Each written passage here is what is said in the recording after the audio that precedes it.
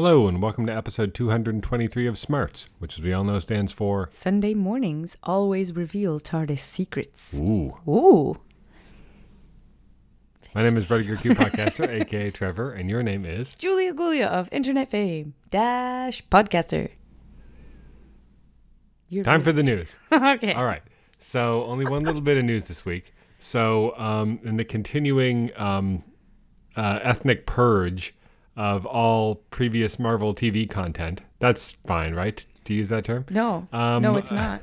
All Marvel TV projects that precede the Marvel Studios takeover are gradually being purged one by one, as we've talked about before. And, you know, Marvel TV was officially shut down.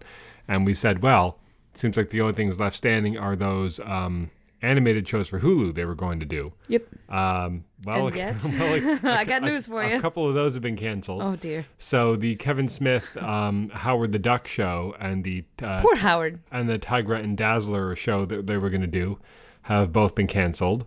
Oh, well. The MODOK show with Patton Oswalt and the one other one, whatever it was going to be, was it Hitmonkey? I think it was. Those have not been canceled yet, but either it's just a matter of time or they'll still end up happening, but Patton they'll be like a finite thing. They're obviously not doing the thing they were going to do, which is have all four of these shows and then have them culminate in a big crossover, which is what they said they were going to do. Okay. Obviously, that's not happening because two of them aren't happening. Yeah. So I think we might get like all that might remain from this initiative is like one 10-episode cartoon Run on Hulu, something. and that'll be it. You know, if they already have too much money invested in it or something, or they have contracts that they can't break, but that's it. But otherwise, I think this is the last vestige of the old Marvel TV just sort of clinging to life. Aw. That's really sad. And that's it for our news. Happy fun times. Yay. So what was your comic of the week? So this week I picked, oh man, there were so many good ones this week. I was really torn. Wonder Woman 750 was awesome. But no, I really had to pick Superman number 19 because this issue was really warm. It was some fantastic writing. It had some really slow moments, but they were really touching and wonderful moments. It's basically an issue filled with the immediate consequences of Superman having revealed his identity and what that means to Metropolis at large. Superman's own anxiety and worry about it, as juxtaposed to people's coming to terms with the fact that in some cases, especially at the Daily Planet, this is a friend and colleague who they've maybe even underestimated or not undervalued in some way. And he's become basically like Santa, like life-saving Santa. In some cases, that he has coworkers that come up to him and say, thank you for saving my life. Like, you didn't have to, but you did. And I get a chance to thank you now. And I didn't think I'd get that chance. And I didn't realize how amazing you really are because you did that great thing as this one persona, and then here's you every single day as this other persona, and it's the same person, and that's kind of crazy and wonderful and magical, and the city really embraces him and I can't say forgives him because there's no one really in this issue that's truly angry at him for any deception. They're all just sort of stunned by the news and piecing it and in awe of him even more because of who he was and how he truly lived two extraordinary lives in different ways. And that's great. So I really loved this issue. It was great. Yep, it was really good. I can't even remember the B plot, to be honest. I don't think there really was one. I mean, this isn't an episode of Star Trek. There doesn't have to be a B plot. No, I wondered if because I remember there was some reference to what's her name, Michelle Good, or what was her name, the one who turned out to be Red Cloud. Robin Good. Yeah, Robin Good. But I can't remember. No, I don't think she was in this one. Was that the previous issue that they explained her backstory? No, that's over in Action. Oh, okay, that's what I'm thinking of. Okay, yeah, sorry. Now that we read all of the DC stuff, sometimes it's hard to know what plot beat happened where, especially in related stories. Yeah, but yeah. Okay, so that's great. Yep, that's why I picked it. What'd you pick? So I picked Wonder Woman number 750. Hey, so it's the that was my runner-up. Big anniversary issue. Yeah, it was great. So in the main story, concluding the plot that's been going on, the Steve Orlando plot with Cheetah and the God Killer Blade and all that stuff. This has a satisfying conclusion. Silencer's there, which I'm sure you appreciated. I love. She gets some new equipment at the end and sort of a renewed mission. And there's a bit of a cliffhanger, and then we get some cool backup stories. There's a great one by Gail Simone featuring a young girl that she had befriended, I think, in the previous anniversary issue, actually.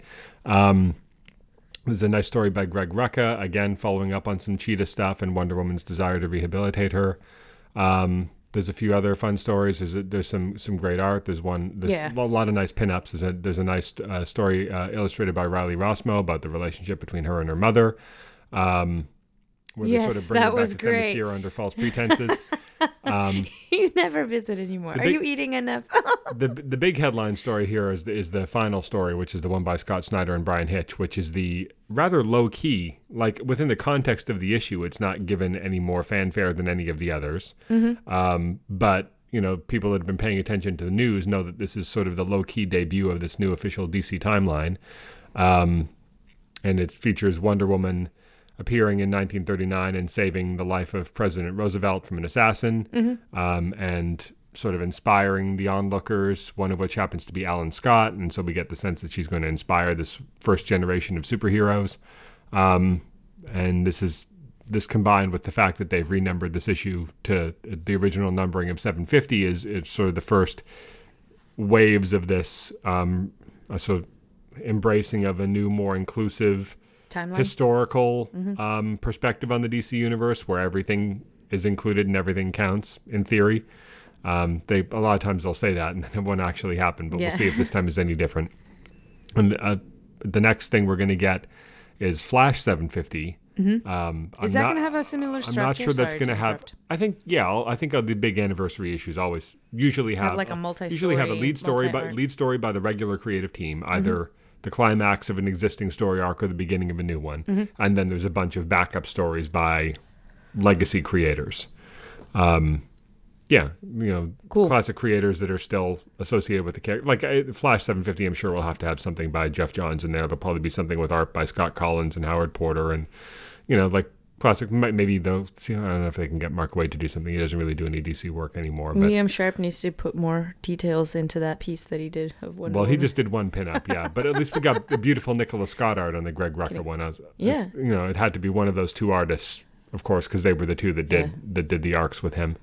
It was really good. Yeah, it was great. I mean, the story introducing the new timeline at the end was not the deepest story in the world, but it was nicely done, and it serves to sort of augur in this new age, even if it doesn't exactly amount to much on its own. It's sort of a nice hint at the things to come. Yep. Agreed. So it was a good anniversary issue. Agreed. So should we move on to your quiz? Yeah, ready. So this week, because we have the first episode of Star Trek Picard to talk about, I'm going to quiz you about Next Generation episodes. So I'm going to give you the... crap with the titles. I'm going to give you the title of an episode. We all know how much you love titles. The title of an episode and 4 things that may or may not have happened in the episode, and you have to tell me which of them was in that episode. Okay. Okay? Okay. All right. So number 1. This is more or less one from each season, except I think I excluded season 2 just because, I don't know. Season 2? I always like to have an even number of questions, so I just pick one from seasons 1 and 2. All right. Number 1. Data lore. Okay? Okay. Which of these happened in this episode? Data meets Lore. Data and Lore meet their father. Lore is revealed as the leader of a faction of Borg. Or Lore is defeated for the last time and disassembled. Ooh. You know what? I think it's the first time that they meet. You know why? Because their names are in the title? No, haha. Data Lore is, I think that's the episode where for a while you had Lore masquerading as Data while Data was disabled. That was the first episode that introduced Lore. The question is, was this the title of that episode? Yes, I think so. Yes, you are correct. Yeah. All right, number 2. Deja Q. Okay? So which of these happened? The Enterprise crew meets Q. Q admits Riker into the continuum. Q loses his powers. Or Q takes Picard back to a formative moment in his past. Formative moment is hard to say also. I think that's what that one was. The formative moment in his past. The one with the heart. Where his heart was... dumb jot, human. Yeah. No, that was Tapestry. Oh. Deja Q is the one where Q admits Riker... No, wait. It's the one where Q loses his powers. I'm sorry. I forget which one. Oh, well Q who? Q who was... Oh, no, wait. Now I'm doubting myself. Well, regardless, you got it wrong. Quizmaster, you must double check your Listen, work. these Q episodes all sound the same. At any rate, you got it wrong because it wasn't the one where... You got it wrong because I say so and I'm the Quizmaster. Ugh. One of them is Q who and the other is Deja Q, but I can't remember which is which. Regardless, it's not the one where Q takes him back in time. All right, number 3, family. Okay. Okay? Data is reunited with Lore. Picard is reunited with his brother. The crew meets Tasha's sister, or Worf meets his brother Kern. Ooh, that's not fair. That's super generic, and all of those plot threads have family in it, so that's evil. This is an evil question. I'm just not strong enough in the Force to know this question. I'm going to take a stab in the dark. I think this one has to do with Jean-Luc's family. So you are correct. Awesome. Sweet. Okay. All right, because we've already established Data is reunited with Lore. Yeah. Well, I guess that was not reunited. That was united for the first time. So right, I guess that doesn't exactly. matter. All right, number 4, ethics. Okay. I picked the vaguest titles I could. No kidding. Ethics. Space. No, ethics. Worf is paralyzed. O'Brien is reunited with a former commanding officer. Wesley must decide whether to tell the truth after an accident at the Academy. Ooh. Or Riker must decide whether to tell Picard the truth about a covered-up mission from his past. You are really good at these. These are all actual plots, obviously. I know. You remember all I remember all of Which these. of them was ethics?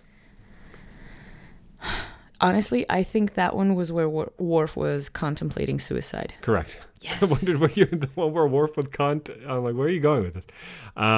Correct. He had a very light, empty barrel fall in his back, and it paralyzed him for life. Apparently, yeah. A big styrofoam barrel fell in his back and bounced off him very gently and paralyzed him for life. Yeah. All right. Number 5, relics. Okay. Okay. DeForest Kelley guest stars, Leonard Nimoy guest stars, George Takei guest stars, or James Doohan guest stars? Oh, that was a fun one, wasn't it? Now I'm doubting myself. Crap. You know what? I think it's James Doohan. You're right. Yes. So DeForest Kelley guest starred in which episode? The very beginning. Encounter at Farpoint, right? Leonard Nimoy guest starred in what? He, the one with Romulans, and he's trying to reform the Romulans so that they all coexist with the Vulcans. Right. What was the name? Now I'm blanking on the name. It started with an R. It was a two-parter. It wasn't Redemption. It was Revelation. Reconciliation or Reunion or something like that. No, Reunification was what they were trying to, was They were Spock's goal, but was that the name of the episode? It might have been. God, I can't believe I'm blanking on that. But regardless, yes, you're right. George Takei did not guest star on an Next Gen episode. He guest starred on a Voyager episode. The one where they had to go, Janeway had to go inside Tuvok's mind because he was being attacked by like this psychic parasite that was making him relive past events or something. Cool, yeah. I'm trying to remember the name of that episode. It was Voyager. It was the episode that Voyager did to mark the 30th anniversary of the franchise. So Deep Space Nine did Trials and Tribulations, and Voyager did the one with George Takei. Right. And Michael Ansara, right? Because they had whichever of the original Klingons. Kang. Kang, that's right. Because the Core is the one everybody remembers. He's the one that kept showing up on Deep Space Nine. I remember Kang. It was Kang. And then Koloth is the one, I guess, that doesn't have as much distinctive going on. All right. Number 6, Journey's End. Okay. Ensign Rowe leaves the Enterprise. Wesley leaves Starfleet. O'Brien leaves the Enterprise. Or Tasha Yar is killed.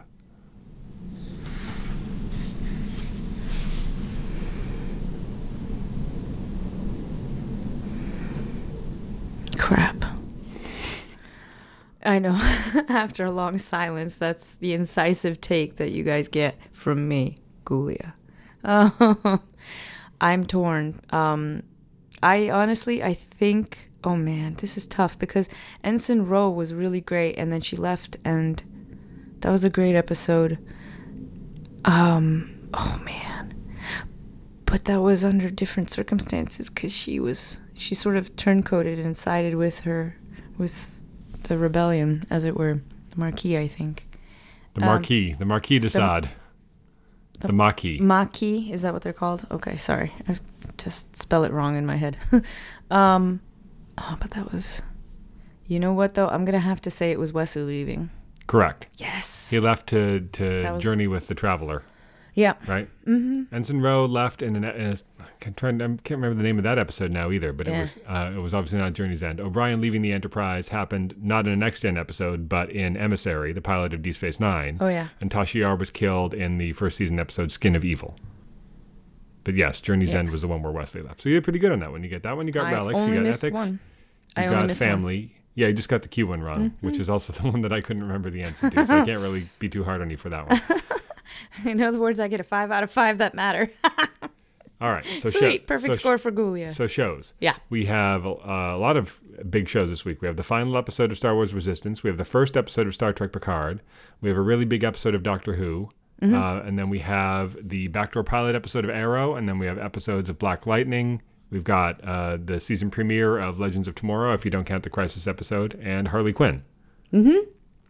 So I know we probably don't want to go in chronological order because then we'll end up talking about some of the biggest ones first. So I don't know. Let's just sort of tackle this in order of importance, perhaps. So Harley Quinn, this one's called The Seat at the Table. This is her having been admitted into the Legion of Doom. Yep. And it continuing to sort of fray at her relationships between her and her existing crew, her friends, the people that actually care about her and not the sort of manipulative social climbers in the Legion of Doom. Right. Psycho and Clayface and King Shark get reduced to being hired goons for Bane. Yeah. That is plot to get back at like a coffee vendor or something. And her relationship with Ivy takes another hit. And it even ends on a bit of a cliffhanger where Ivy's like captured. And I guess Harley's going to have to come to her rescue and sort of decide. And she's tempted to get back with the Joker in this one. He kind of manipulates her a little bit and then ultimately turns on her again. Mm-hmm. Yeah. Some continuing to have some actually rather affecting emotional moments in this ridiculous, curse word filled cartoon. Yeah, it continues to be really good. There's like, I think, what was this, either episode 8 or 9? So there's 4 or 5 left. Maybe we're about 2/3 of the way through the season. So it's the moment, the pacing of the show is good. Like, I feel like, it feels like we're about 2/3 of the way through what you can imagine to be a very, good satisfying arc for her. Mm-hmm. And then hopefully they get more seasons. I mean, the only DC Universe show that's ended after one season was Swamp Thing. With every single episode, she learns something important. Or at least her character has moved forward. But it's like, even when she's sort of brought lower, or the episode is about her not learning something, you know that it's setting up her learning it later. So there's no wasted. No, it's all part of a very realistic, like 3-dimensional journey. It's great. It's a lot of fun. No Wasted Beats also, by the way, is the name of my new food recycling center. I thought you were going to say Aquaman's pescatarian diet. I'll stop. So let's see. So it's an unformed joke. So Black Lightning. Yeah. So this is the first one after the Crisis also. It doesn't seem to have had as much of it. I mean, there's references to it, and they're like, what's his name? Mustache Man. Mustache. Gamby. I'm like, there are a lot of mustaches in this show. Well, there's a lot of beards and scruff. I think Gamby's the only one who has a full-on. Who else has just like a full-on handlebar mustache other than Gamby? Well, I mean, we're not talking about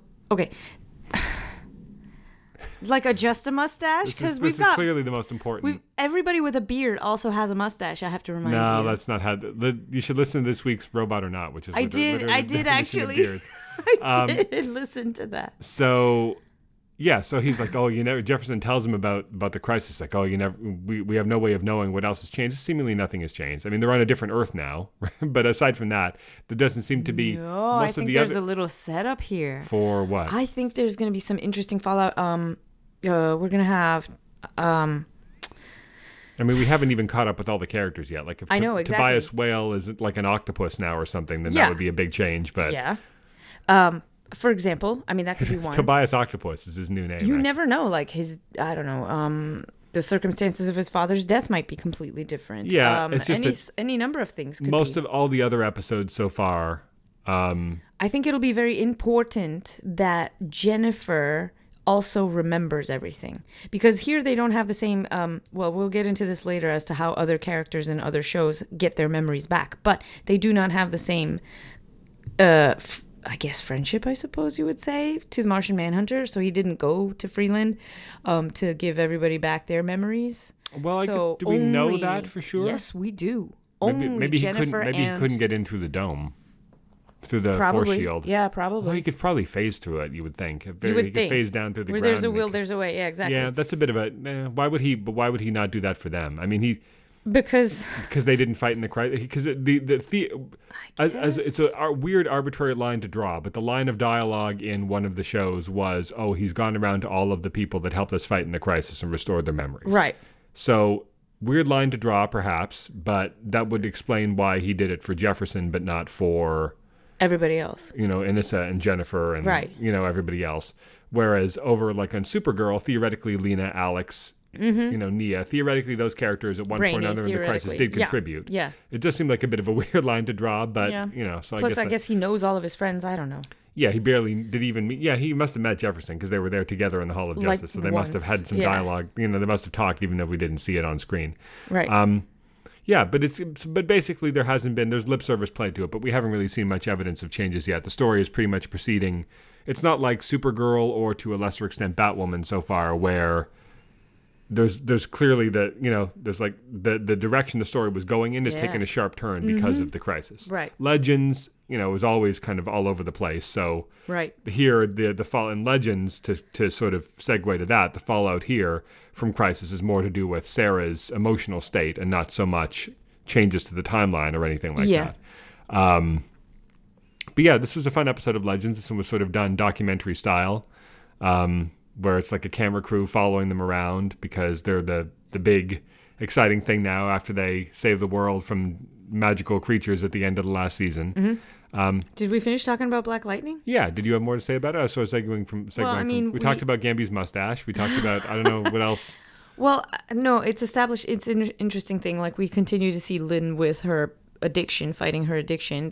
Those scenes were really affecting. I thought. Jefferson. Those were great. Jefferson slips down the stairs. I wonder if that was when he's like chasing her. I wonder if that was a goof and they just left it in because it makes him seem that much more desperate. Well, yeah, like he's kind of coming apart a little bit. Like he's been pulled in too many different directions and he's like he can't even walk down a flight of stairs properly anymore. But no, I thought that was important. But I mean, I thought those scenes with just confronting her addiction those were so really wonderful. I also thought that it was important that I'm thinking of the actress's name and now I can't remember. Jennifer, the character is Jennifer. Her scene with Odell and her decision to side with her family was very important as well. I also thought it was a little bit of a machination that she gets one syringe to establish the fact that not everybody is stable in this post whatever happened. Well, they weren't stable. They weren't stable before. I mean, I don't know why they're all of a sudden not. Oh, you're saying that? Okay. The pod kids were never the only pod kids that were fully stabilized were the ones that Lynn got to work with, hands on. Yeah. So this guy that Jennifer's hanging out with was a pod kid. He was? Because I thought his mother was... No, he was just born. Well, so maybe that instability is passed on. Like, her genes weren't stabilized, and so his aren't either, I guess. I don't know. Like, but I don't know why it would... Exactly. It would manifest so conveniently now, and then he gets saved, and then the poor kid... Well, that's plot. And I think that's just a plot contrivance. Yeah. Like, it happened now because now is when it's convenient for the characters' arcs. But I really like the kid that... I like the relationship between the kid... TC, he calls himself. Oh yeah, that's nice. Yeah, and I forgot about that. That's nice. Yeah. I like those relationships. I like where it's all going, and I feel bad that now we need a syringe for that guy all of a sudden.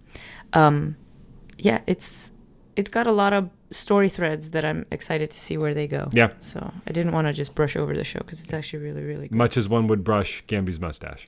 With a fine-tooth comb. Yeah, but Legends was a lot of fun too. Yeah. It seems like they're writing Mona off the show, which I think that was an interesting way to do it. Yeah, but I think that's what they're doing because she was credited as a guest star and not as a regular. Mm-hmm. I was like, so that's fine. She kind of read as a one-season character to me anyway. I was surprised she became as important as she did. She's great though. Lots of love and empathy and sweetness. But I think the cast could stand to be pared down a little if you got down to the main 6 or 7 now, and this is like Ava is seemingly a full-time member of the crew now because the Time Bureau isn't really a thing anymore. But I'm not sure you need like her and Gary and Mona. You don't need like half of the crew of the Wave Rider to be like former Time Bureau cast-off people. Time Bureau Yeah. agents with no superpowers, you know? I guess Mona did have superpowers. Yeah, and there's some interesting Constantine stuff in this one. And I hear they have to fight Rasputin. Is it Rasputin? Yeah. Seemingly these Rasputin, encores of crazy people that love were machine. freed by Astra. Yep. Right at the end of the last season. So this season is gonna be about them taking on these sort of immortalized, undead historical villains. Yes. You know. Yeah. As you do. You could see how they could do like, oh well, Genghis Khan or Hitler or whoever, you know. Yeah. John Wilkes Booth, I don't know, whoever you're. Yeah, not great. Jimmy Carter, you know, the worst of history's villains. Yep. History's greatest monsters. Yeah. Yeah, but it was fun. So let's see. Arrow, the backdoor pilot, Green Arrow and the Canary. That So was this is great. our first glimpse into the new post-crisis future where Mia grew up as Mia Queen. Yes. Because she was presumably allowed to, I mean, I'm trying to think of what the difference was there. She was still raised by Felicity, but I guess not in secret anymore, I suppose. And I guess we'll see in the final episode of Arrow what the status quo will be in the present. If Felicity comes out of hiding or something, maybe that'll explain it. But she's explicitly Mia Queen in this now, and she's clearly grown up accustomed to wealth, not living in a cabin fending for herself and becoming a cage fighter, right? JJ is seemingly a good guy now and proposes to her in this one. We get a brief little scene of Connor where he's like, now he's the loser cast-off. brother. Yeah. We see William and Zoe briefly. We see a bit more of William than of Zoe. Zoe's just really in that one scene.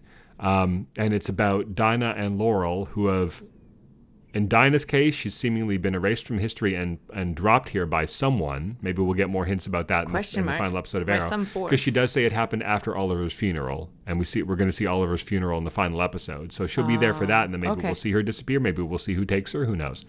And Laurel apparently got some help from the Legends to come to this time, partially, I guess, to find Dinah, but also because, you know, her little tablet there tells her that shortly after 2040 things go really bad for Star City, and she doesn't want to see Oliver's legacy tarnished that way. Right. So they're going to put together their own little, it's really a Birds of Prey show in all but name. They're literally operating out of a big building with a clock on it too. They're literally operating out of a clock tower. And there's a Bertinelli in this episode too. I don't know if she's going to become a recurring character if the spin-off gets picked up or not. Right. But you've got, And she threw a punch. I guess you don't have a Gordon, but you've got several Lances. What was her name? What? The Bertinelli girl that got killed. Obviously, it wasn't Helena because No, I don't we would have remember said the name.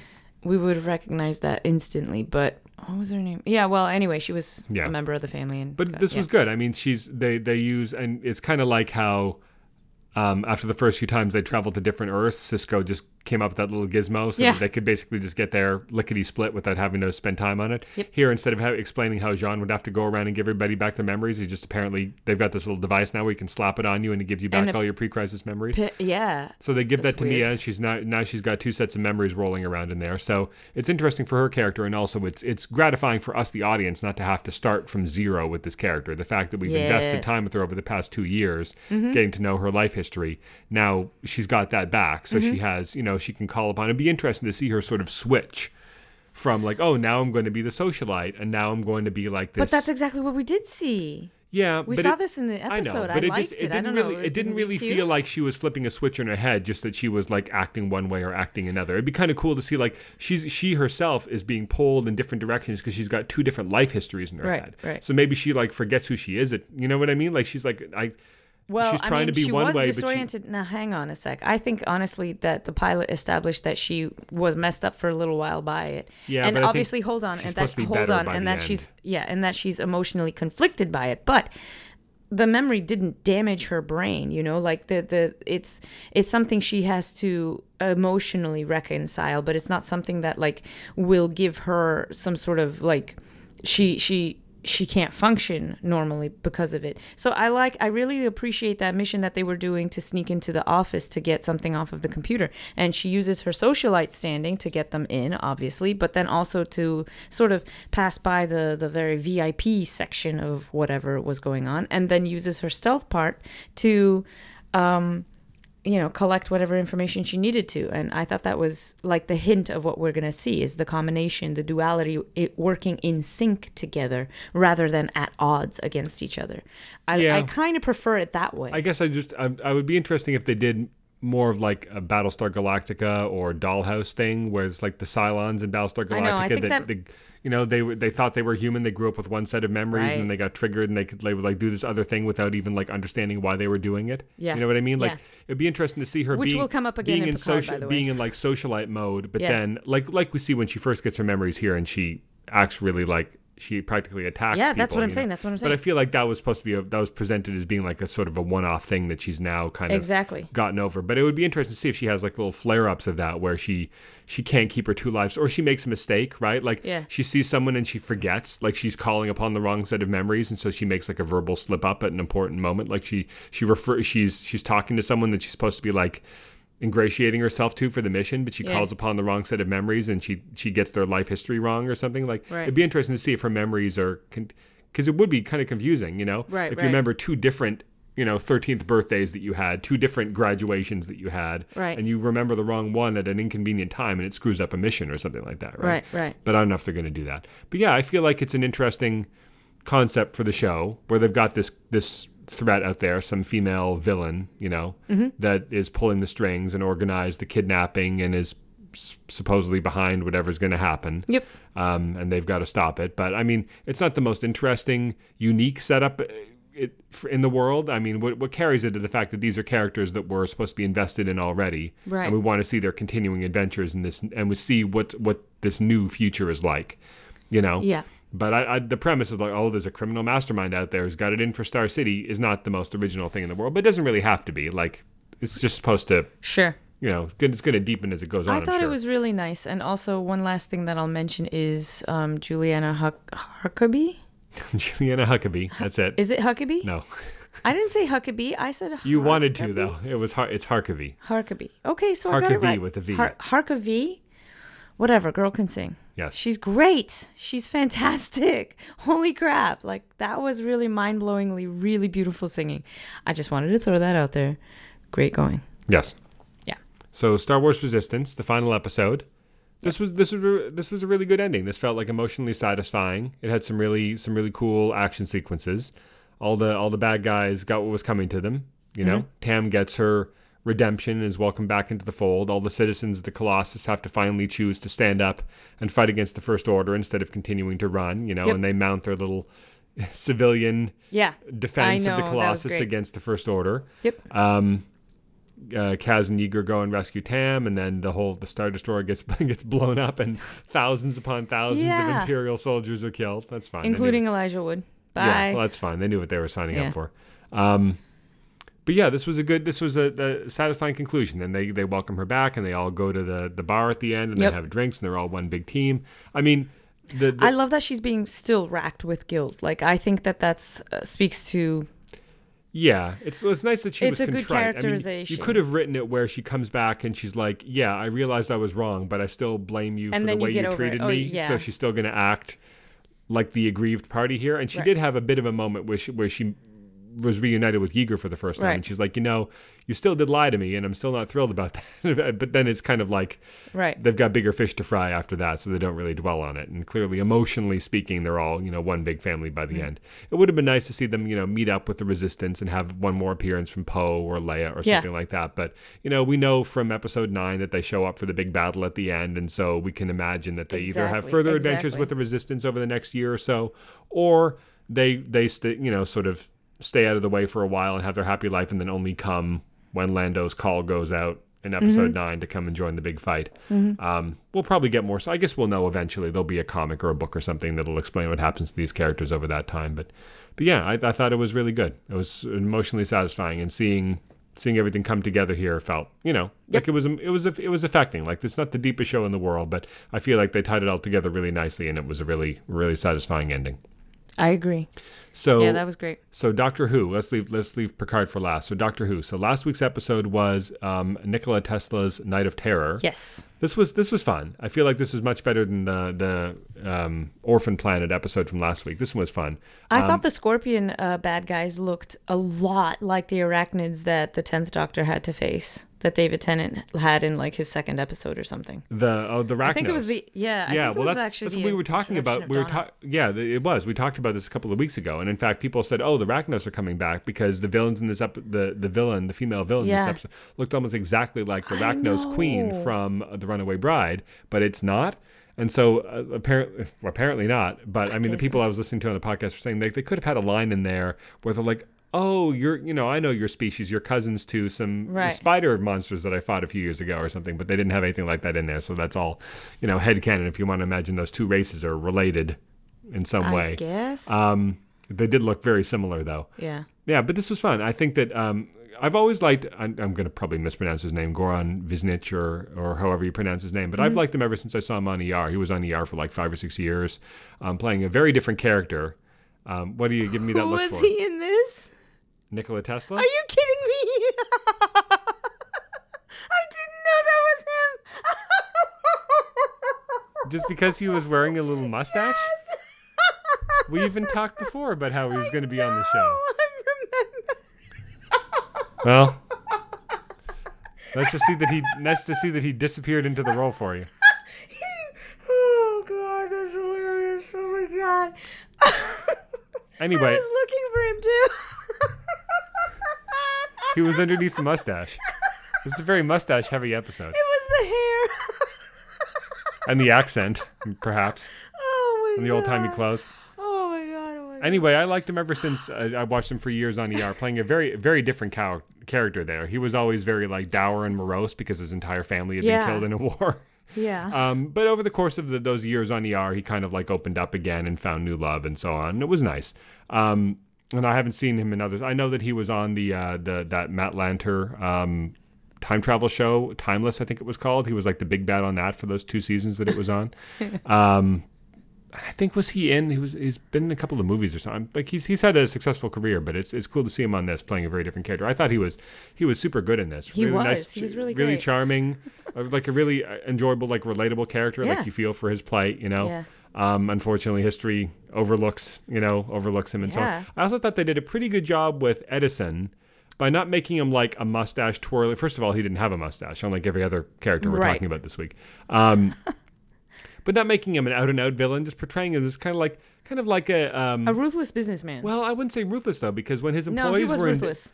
he was ruthless in his business tactics. He is ruthless. Yeah. But when his employees were in danger and when they were being killed, he was torn up about it. Like he was concerned about them, and he was sad when they died. True. He's like, I just had dinner with know this all man's of this, family. yeah. Now I've got to tell his wife. He wasn't portrayed as being a heartless monster. That would be a little too two-dimensional to paint him that way. True. He was portrayed as being like it's the two sides of the coin. What I was thinking of is kind of like the Steve Wozniak, Steve Jobs thing, where you've got the person who only cares about the work, and forwarding the state of the art and improving the world. And both Steve Jobs and Steve Wozniak cared about improving the world. But Steve Jobs was the guy who didn't actually do a lot of the work himself, but rather was like the big picture guy. Yeah. More like the salesman and the businessman. Okay. And he could be ruthless in his own way also a lot of the time. Yeah. But then you got Steve Wozniak, who's the guy who cares about the work, who cares about the science and cares about, contributing to the pool of the shared pool of knowledge of computing. You know what I mean? Yeah. And so here and the analogy is not perfect, but here you've got Edison, who is a brilliant man, but is, like you say, a ruthless businessman and is not above, stealing other people's inventions and, cares more about the business side of things than science for science's sake, for furthering humanity. Yeah. One could argue that history needs people like Edison and Steve Jobs as much as they need people like Tesla, because it's one thing to invent something, but unless you can actually put it in the hands produce of people. it and get it into people's hands and explain to them why they want it and sell it to people, it's not going to change history, right? So you need both people. And, it's very easy for your sympathies to lie with Tesla in this episode, and obviously I think they're supposed to, but I like that they didn't portray Edison as like this horrible monster where he sides with the aliens and tries to exactly. he was helping Yaz save the people at the end there, and exactly. I like that aspect of it. Yeah, I thought this was fun. I thought this was a fun, like, it wasn't like a pure historical, like, say, Rosa was, but it was more like a sci-fi historical, like Demons of the Punjab, where there's, like, a real historical thing that happened. Yes. But then there's, like, this alien influence that's exerting itself there, and they've got to fight that off. Yeah, I thought it was a lot of fun. I enjoyed this one. One could quibble with the fact that the Doctor didn't want Edison to use a gun, and yet she's okay with using Tesla to, like, blow up the alien ship with a huge electric death ray. But whatever. That's always been a weird Doctor Who quirk where the Doctor doesn't want people to use weapons, but she'll turn anything into a weapon. They're okay with using like big sci-fi special effects to like blow up ships, but they don't want their companions to use guns to shoot individual people. It's always been this weird tension in the character that's never really made a lot of sense, but it's always been that way. Right.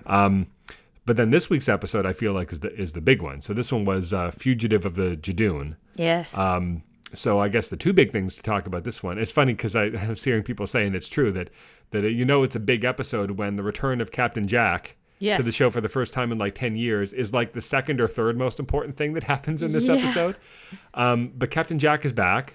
Gets maybe like 5 minutes of screen time. Yeah. But it's a fun scene. He gets to kiss Bradley Walsh and confuse pretty much everybody for the Doctor. Yeah. And flirt with pretty much everybody. Yeah. Before giving them this dire warning about the lone Cyberman and disappearing, presumably to be seen again next season. Hopefully. No, I mean they have plans to bring him back. Like you don't throw this in there, and like it could be a year, it could be a long payoff, but you know that they're going to bring him back for whatever culmination of this is. But the big thing here is that they pulled a.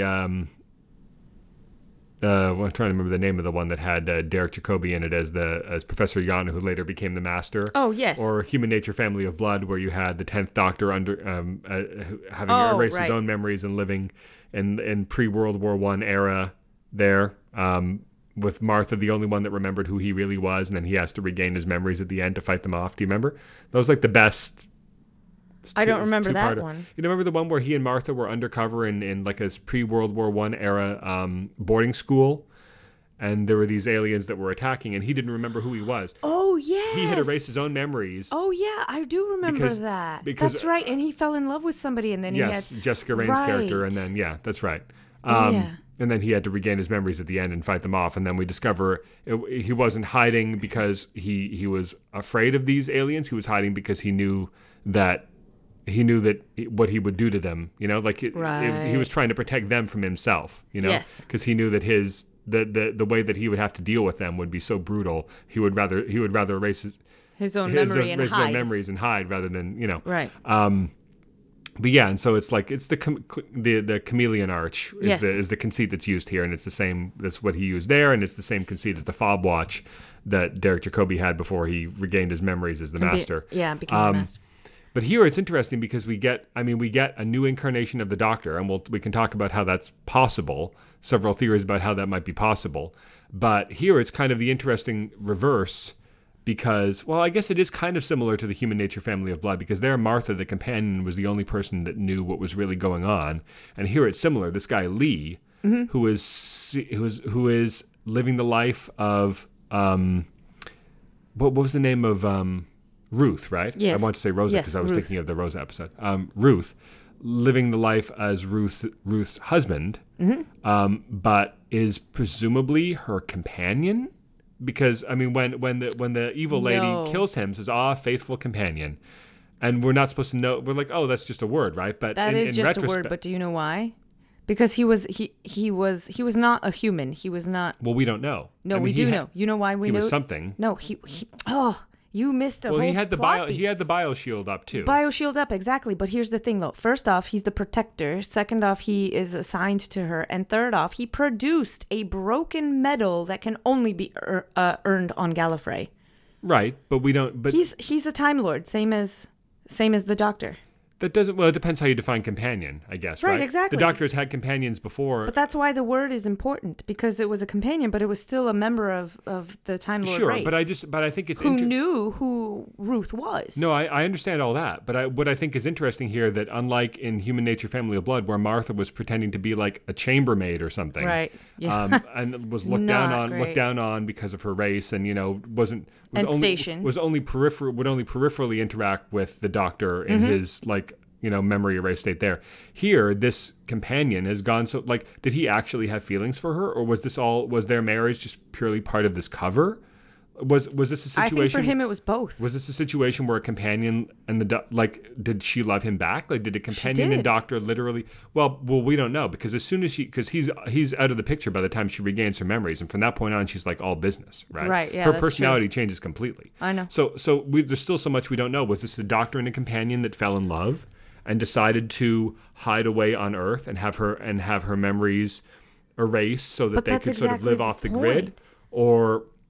But that's exactly the point of this entire episode. It's supposed to bring up these questions. Yeah, but I just think it's interesting. Like, was it all an act? Was their life as a married couple as real as it seemed to her? Yeah. In her human guise, an act from his perspective, or did they literally fall in love and choose to hide here? Like, I just find it's really interesting. Like, unlike Martha, who was sort of like a side character in that story. Yeah.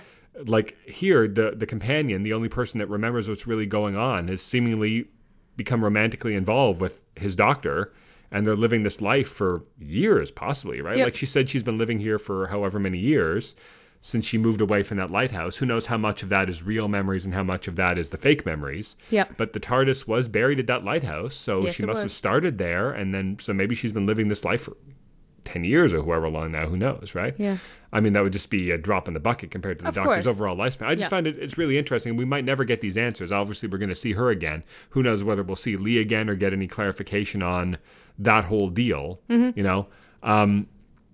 the logistics of how we could have, so just speaking purely from like a continuity perspective for a second, the idea that we could have this never before seen incarnation of the Doctor obviously has precedent, and that precedent is the War Doctor. Yes. But in that case, a couple of things were different. One, the Doctor never lost those memories. He remembered being the War Doctor. He just didn't like to think about it because of the horrible things he had to do in the Time War, and he never told anybody about it. Yep. And he didn't count that as one of his Doctor lives because the War Doctor didn't even consider himself to be the Doctor because of the things that he had to do. Right.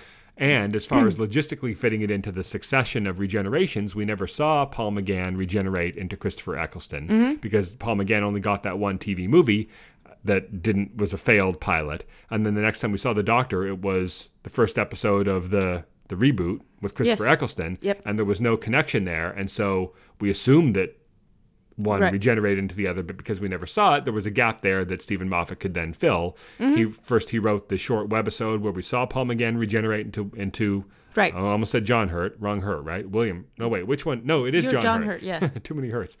We saw him regenerate into John Hurt. And then, of course, at the end of the Day of the Doctor, John Hurt starts to regenerate, and we see like a little bit of CG Christopher Eccleston face in there, and so the loop is complete. Here it's different because there's seemingly no easy place to slot this Doctor in, whatever we're going to call her. So there's a couple of possibilities. One could be that it's Dr. Ruth. It's right there. I suppose. Yeah, but that's just like, that's her human name that wasn't her real name. Maybe that's what the fans are going to call her for lack of something better to call her. I know. But I'm sorry. I made the internet a worse place. I try to keep things positive in here. But either she's from, there's a couple of ways they could do it. They could say that she's the Doctor from some alternate timeline or something. Well, that's what I proposed. I was telling you that there are two things that are either happening, right? Because the Master was really heartbroken by something that the entire Gallifreyan species was keeping secret, or the Council had buried somehow. And he was truly just devastated by it to the point of reaching a point of psychotic anger and destroying the planet anew. So whatever that secret is has everything to do with this. So my proposition was one, either they suppressed the memory of one incarnation of like a generation of Time Lords or whatever, because this presumably happened to everybody across the board. I'm thinking that something that the Council did sort of deleted somebody's reincarnation or the entire existence of another life. Or two, it goes even further where the Time Lords, I was thinking that what if the Time Lords can go beyond just time and space? What if they can also do like multiple timelines and traverse as a species, like they can traverse multiple threads in time? That would kind of make sense, because if you travel into the future, there's multiple possible futures. So why not extrapolate that and go to multiple possible pasts? Yeah, I don't just kind of bounce around back and forth and really live on another dimension. I don't think it's that. And apparently Chibnall has said that it's not some sort of alternate timeline or thing like this. This is an incarnation of our doctor from somewhere in the doctor's past. And that's the only exactly question is when. Right. And so I think I was thinking a little too broadly. That's a little bit weird, but that's fine.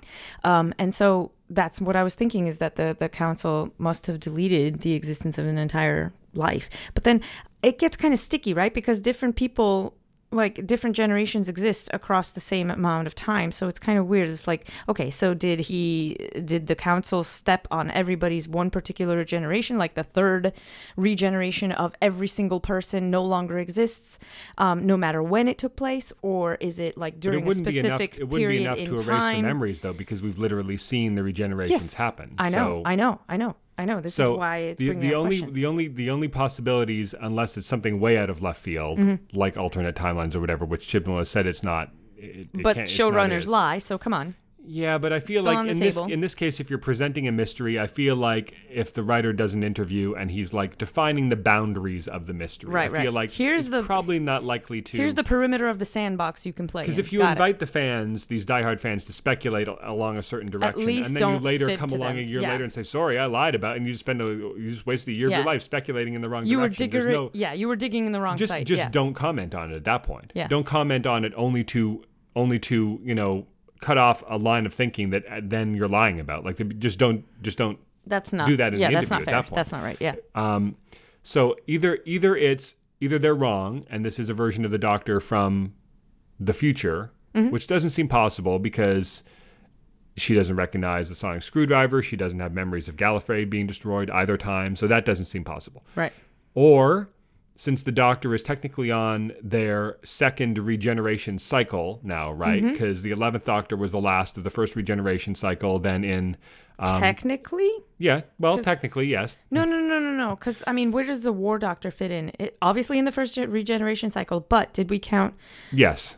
Okay. It's counted. This has all been well established. You've just forgotten that you're right. Time Lords can regenerate 12 times, which means they get 13 lives. Yes. The reason why the 11th Doctor was the last of his lives is because the War Doctor has to be included, and also David Tennant had an sort of aborted half regeneration at one point in his run, where he created that splinter Meta-Crisis Doctor that went off to live a happily ever after with Rose. Right, because that was just because his hand was cut off at the exact moment when he was regeneration.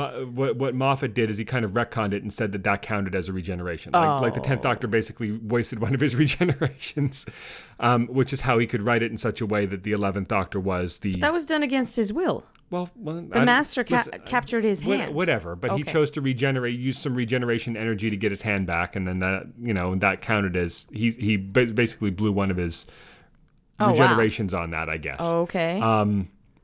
So this is all in the text. This was all made explicit in Matt Smith's last episode, that he was the last of that regeneration cycle, because even though he's the 11th Doctor and they get 13 lives, the War Doctor slots in between the 8th and the 9th, and the 10th Doctor wasted one of his regenerations. Okay. That was how they explained it. But then the Time Lords, as a reward for the Doctor for saving them in the 50th, granted him a new regeneration cycle. So he gets 12 more regenerations. And no. Oh, no. I'm thinking, wait, one of them did waste a regeneration, but wait, no, that's wrong. It was the other way around. I've got this straight. Okay. You're going to have to trust me on this if you don't remember it.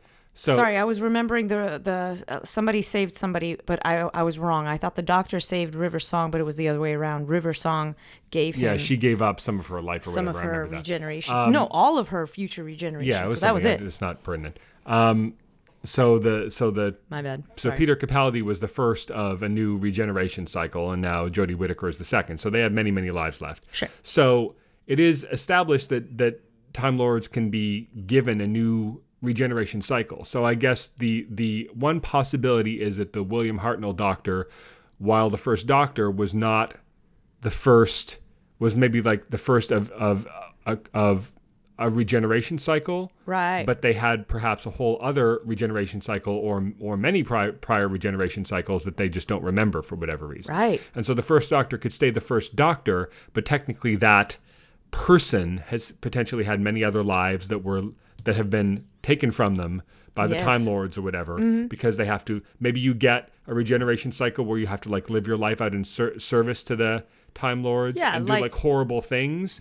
but then as a reward, you're given a second set of regenerations where you can live whatever life you want or something like that. Because it needs to be something that's like a fundamental, what the Master framed it as is like a fundamental lie at the core of Time Lord society that he could not abide, right? And it has something to do with this phrase, the timeless child. So who knows, that's poetic and everything. Who knows how that plays into. Anyway, that's one possibility. A very sort of fanish theory that still, to me, seems like it would connect a lot of these dots has to do with this theory that has to do with what's called Season 6B, which is something I was sort of familiar with, but just had my memory refreshed about today as I was listening to a podcast. So the second Doctor, Patrick Troughton, at the end of in his final episode, the Time Lord's basically, he's in a position where he's being judged by the Time Lords. He's going to be exiled to Earth, his TARDIS is going to be taken away, and he's going to be forced to regenerate. So we see him sort of sort of falling into this black void, and his face is starting to contort as he's regenerating. Very next Doctor Who episode, Jon Pertwee stumbles out of the TARDIS having regenerated. Okay? So technically, we don't see that. We don't see the second Doctor to third Doctor regeneration happen. It's just implied that it happens in between those two episodes. Right. Now, later, Patrick Troughton comes back as the second Doctor for some sort of multi-Doctor team-up stories. Sure. And there, he's visibly older, of course, because the actor aged. Sure. But he's visibly older than he ever was decades ago when he regenerated. Right. And so and he also referred to events that he adventures or missions rather that he was sent on by like this Time Lord CIA basically. Oh. Secret missions that he was sent on that he doesn't talk about, and that his future incarnations that he interacts with in these multi-Doctor stories don't have any memory of. Oh. So the fans had this theory that instead of the second Doctor immediately regenerating into the third, that instead he was like something happened where he either regenerated or didn't. Yep. Went on a series of secret missions for the Time Lords, and who knows how much time was spent on that. Yeah. And then regenerated into the third Doctor.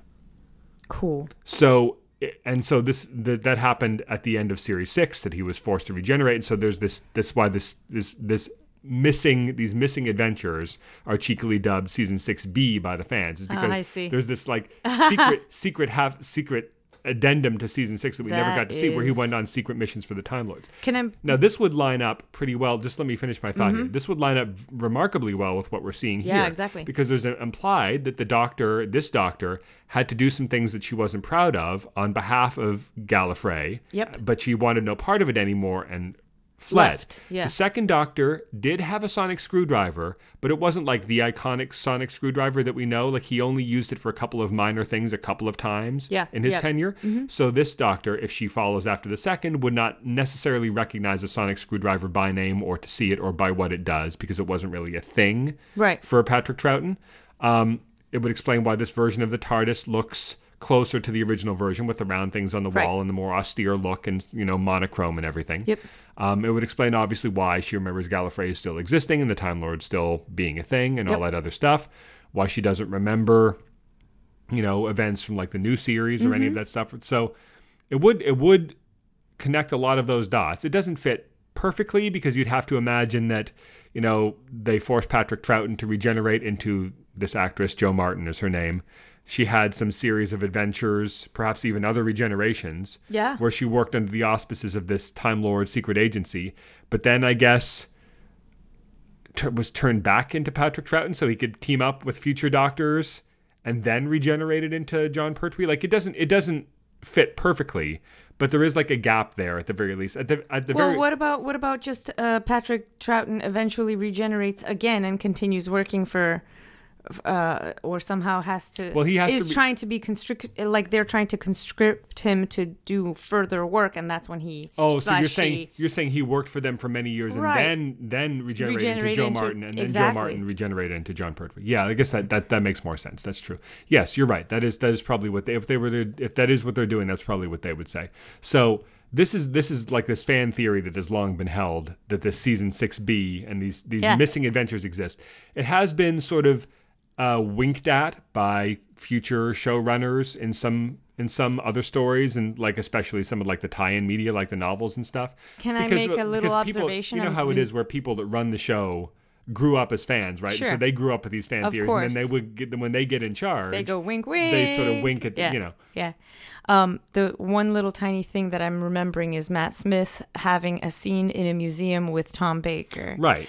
And Tom Baker's character incarnation is supposedly the curator. He's supposed to be down the line. Way down the line, yeah, retired version. Where he, quote, revisits some familiar faces. Exactly. And I thought that was interesting too, and shouldn't be ignored, because it also establishes the fact that they can have way more lives and way more regenerations. The Doctor is going to continue know. to get as many new regeneration cycles as the show wants until the show is no longer on the air, right? So I mean, sometimes there are lots of countries in the world where military service is compulsory. So what if Gallifrey had a similar setup, but at the end of your service, you get your memory wiped? Right. So either this is something that all Time Lords are conscripted to do, privy to, or even if it's a select thing, the idea that there's like this secret black ops thing that the Time Lord, and who knows what horrible things, like, do they have them erase entire species from history to preserve the greater good or something? Like, who knows what horrible atrocities? I'm just spitballing here. Well, they're not afraid of some deviously Time Lords have done some pretty morally questionable things before. So what if I don't know how this phrase "timeless child" would fit into this, but if this theory is correct and there is this dark underbelly, this Section 31 of Time Lord society that does all these morally questionable things that they don't want anybody to know about, and the Master were to discover that, it could, it does seem like it would line up very well. So Who knows if this is the thing or not. But to sort of get away from the continuity implications for a second, what did you think of the actual performance? I thought that when she actually becomes, she's sympathetic as Ruth. Yes. But then when she becomes the Doctor, her entire demeanor changes. Her stature just becomes just Doctor-esque.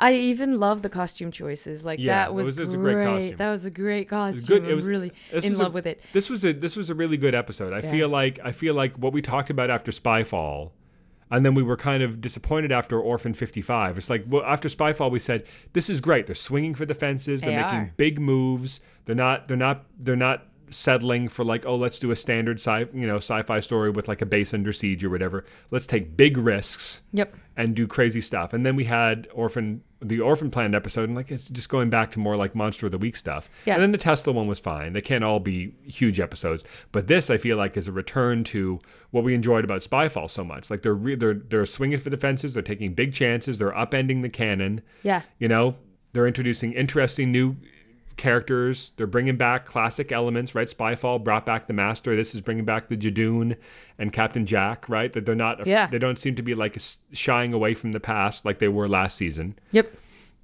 So I feel like this is great. And she was great. Jo Martin was great. I would watch a whole episode. I would watch a whole season with her. Well, sure. Wouldn't it be cool? Because there hasn't been as much of a thing over the past couple of seasons, but during the Davies era, there was this tradition of each season would have like a Dr. Light episode that would focus more on guest characters or the companion.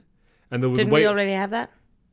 When did we have that this season? Well, I mean, I'm thinking that the three companions were on their own for a good majority of the episode. Right, but Jodie Whittaker was still in this episode a lot. Fair. I'm talking about an episode that Jodie Whittaker would either not be in or would be in only for a few minutes.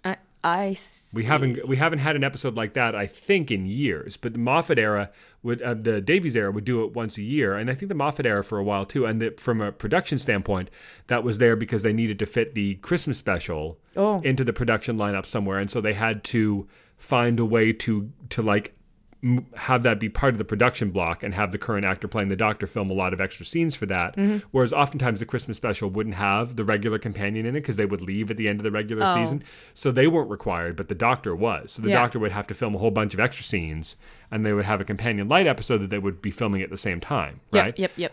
We haven't had that in a while because they haven't been doing the Christmas specials the past couple of years. This year didn't even have a New Year's special. But wouldn't it be cool to have like a Doctor? It wouldn't really be a Doctor Light. It would be a Jodie Whittaker Light episode. But wouldn't it be cool if just like some random, like, I'm trying to think of an example, like some random episode of Arrow that's told from like the villain's, like the one that was told entirely from Ricardo Diaz's perspective, right? Oh, yeah. Or some random Justice League Unlimited episode that's told from the Legion of Doom's perspective. Like, what if they did an episode of Doctor Who where there's if you would have just watched this episode, you would not know that Jodie Whittaker was even the doctor. Like from the opening credits, maybe they do a different opening theme, maybe a different opening title treatment. They have Joe Martin's name up there at the beginning, and the entire episode is just her and maybe like Lee or maybe one or two other companions, and it's an entire episode about her in her prime, completely apart from, and they can use it to like set up stuff for the future, or hint at things.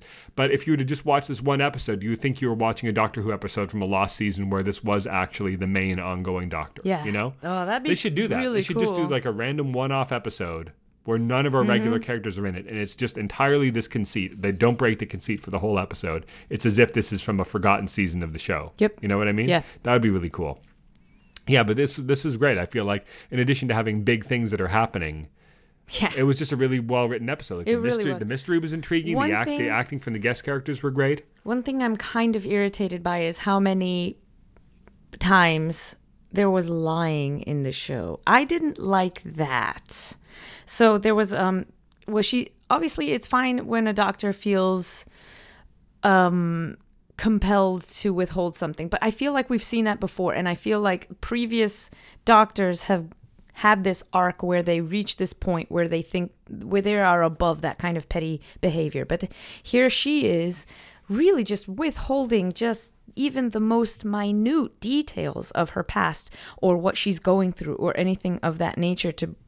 She calls them femme in one moment, but then she absolutely lies about why she's heartbroken about home the next. And I feel like the Doctor in previous seasons has been through that before and has overcome it several iterations ago, like several reincarnations ago, and then she's doing I just don't like that element in the writing. I don't like that. No, the reset is one thing, but she's lying about stuff that even the previous doctors would be open about. Like, I just don't get it. Well, but there are certain trumped up bits of drama in there, and I just don't appreciate I'm okay that. with it. Each doctor kind of has their own arc, and just because a previous doctor 2 or 3 incarnations ago learned a certain lesson doesn't mean that a new one won't have to learn that same lesson in a different way. Like, it's just the way it goes. Like, it's not like each new incarnation of the Doctor is more and more enlightened than the previous one. Sometimes there's some backsliding, right? Sometimes a lot of it.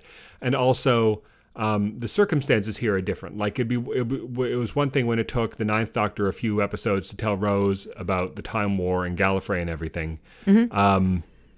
But just because it was like this tragedy that he'd lost his planet. But here, there's this secret, whatever it is, that she has some, like, it's still unclear. Like, she obviously doesn't remember it clearly, but what the Master said, and especially when he threw out this phrase, "the timeless child," like, it hit her, like it meant something to her on some primal level. Exactly.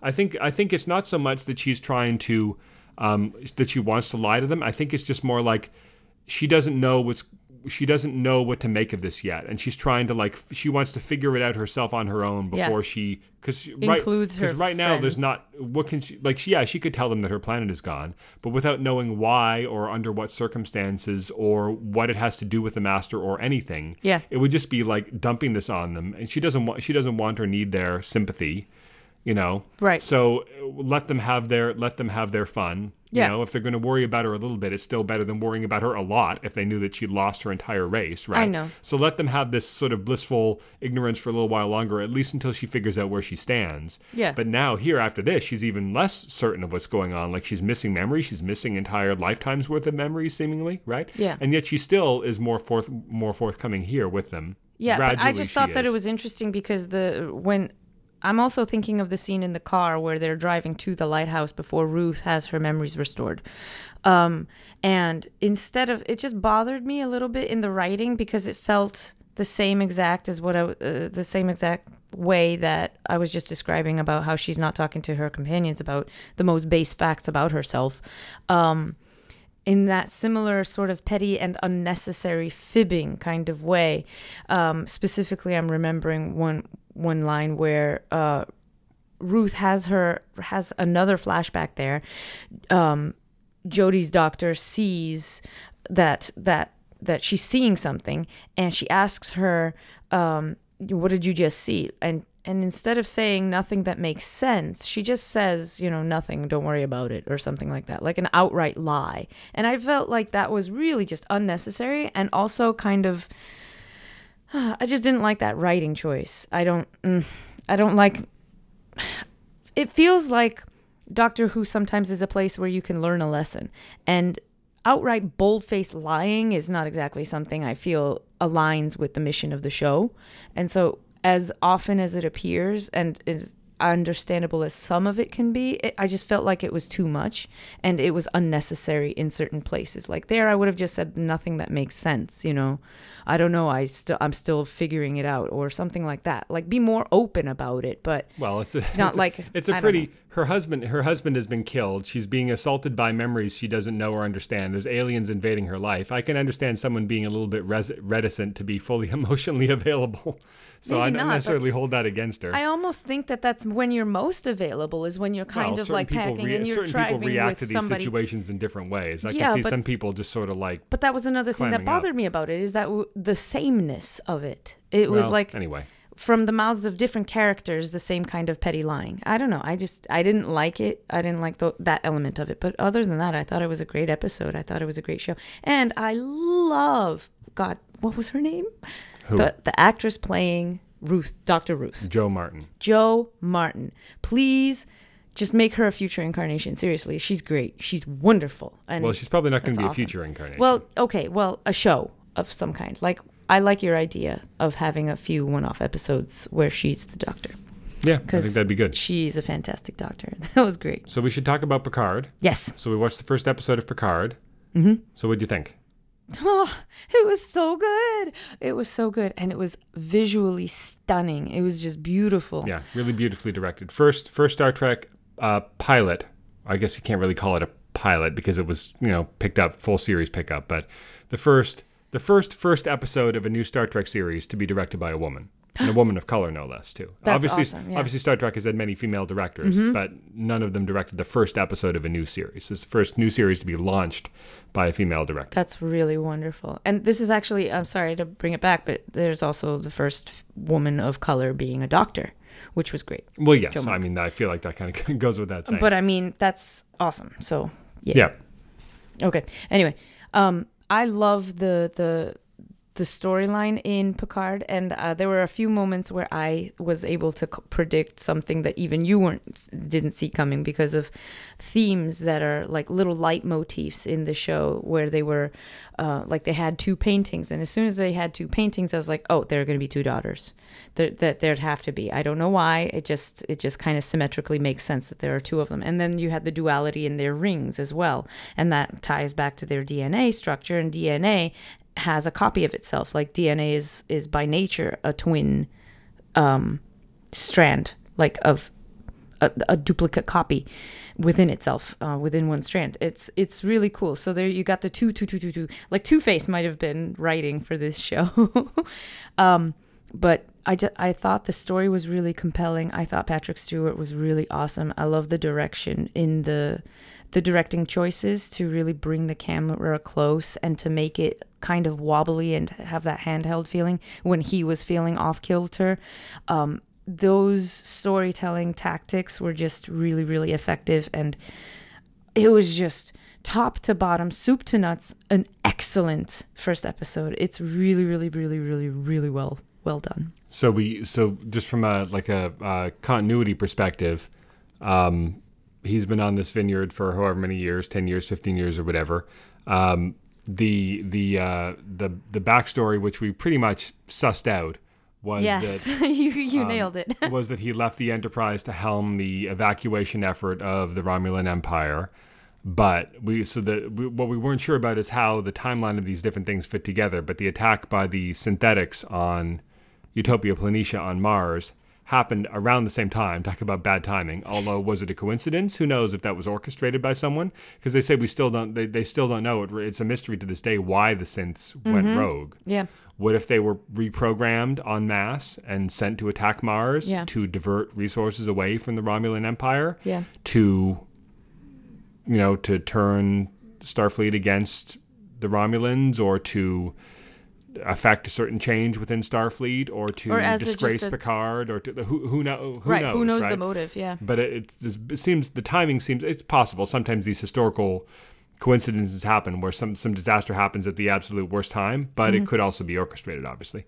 So that happens, the disaster is even worse than we suspected after watching Children of Mars, because there the death toll was just 3,000. estimated to It be a was just few climate, thousand. yeah. Here it's estimated as being almost, they say almost 100,000. Yeah. And Mars, the atmosphere is still on fire to this day. Yeah, 19 years later, yeah. The shipyards were wiped out, and so Starfleet's ability to construct new ships was basically decimated on that crippled planet, yeah. for probably years. Who knows if they've even recovered to this point, because that was their prime shipbuilding facility for hundreds of years. Like, I'm sure they had other satellite facilities, but that was their main one, probably the bulk of new Starfleet ships. And they said that this number seemed like it was a little too high given the number of Starfleet ships that we've ever seen in one place at one time before. But didn't they say that an unprecedented armada of like 10,000 ships was being constructed to evacuate the Romulan Empire? Like 10,000 ships.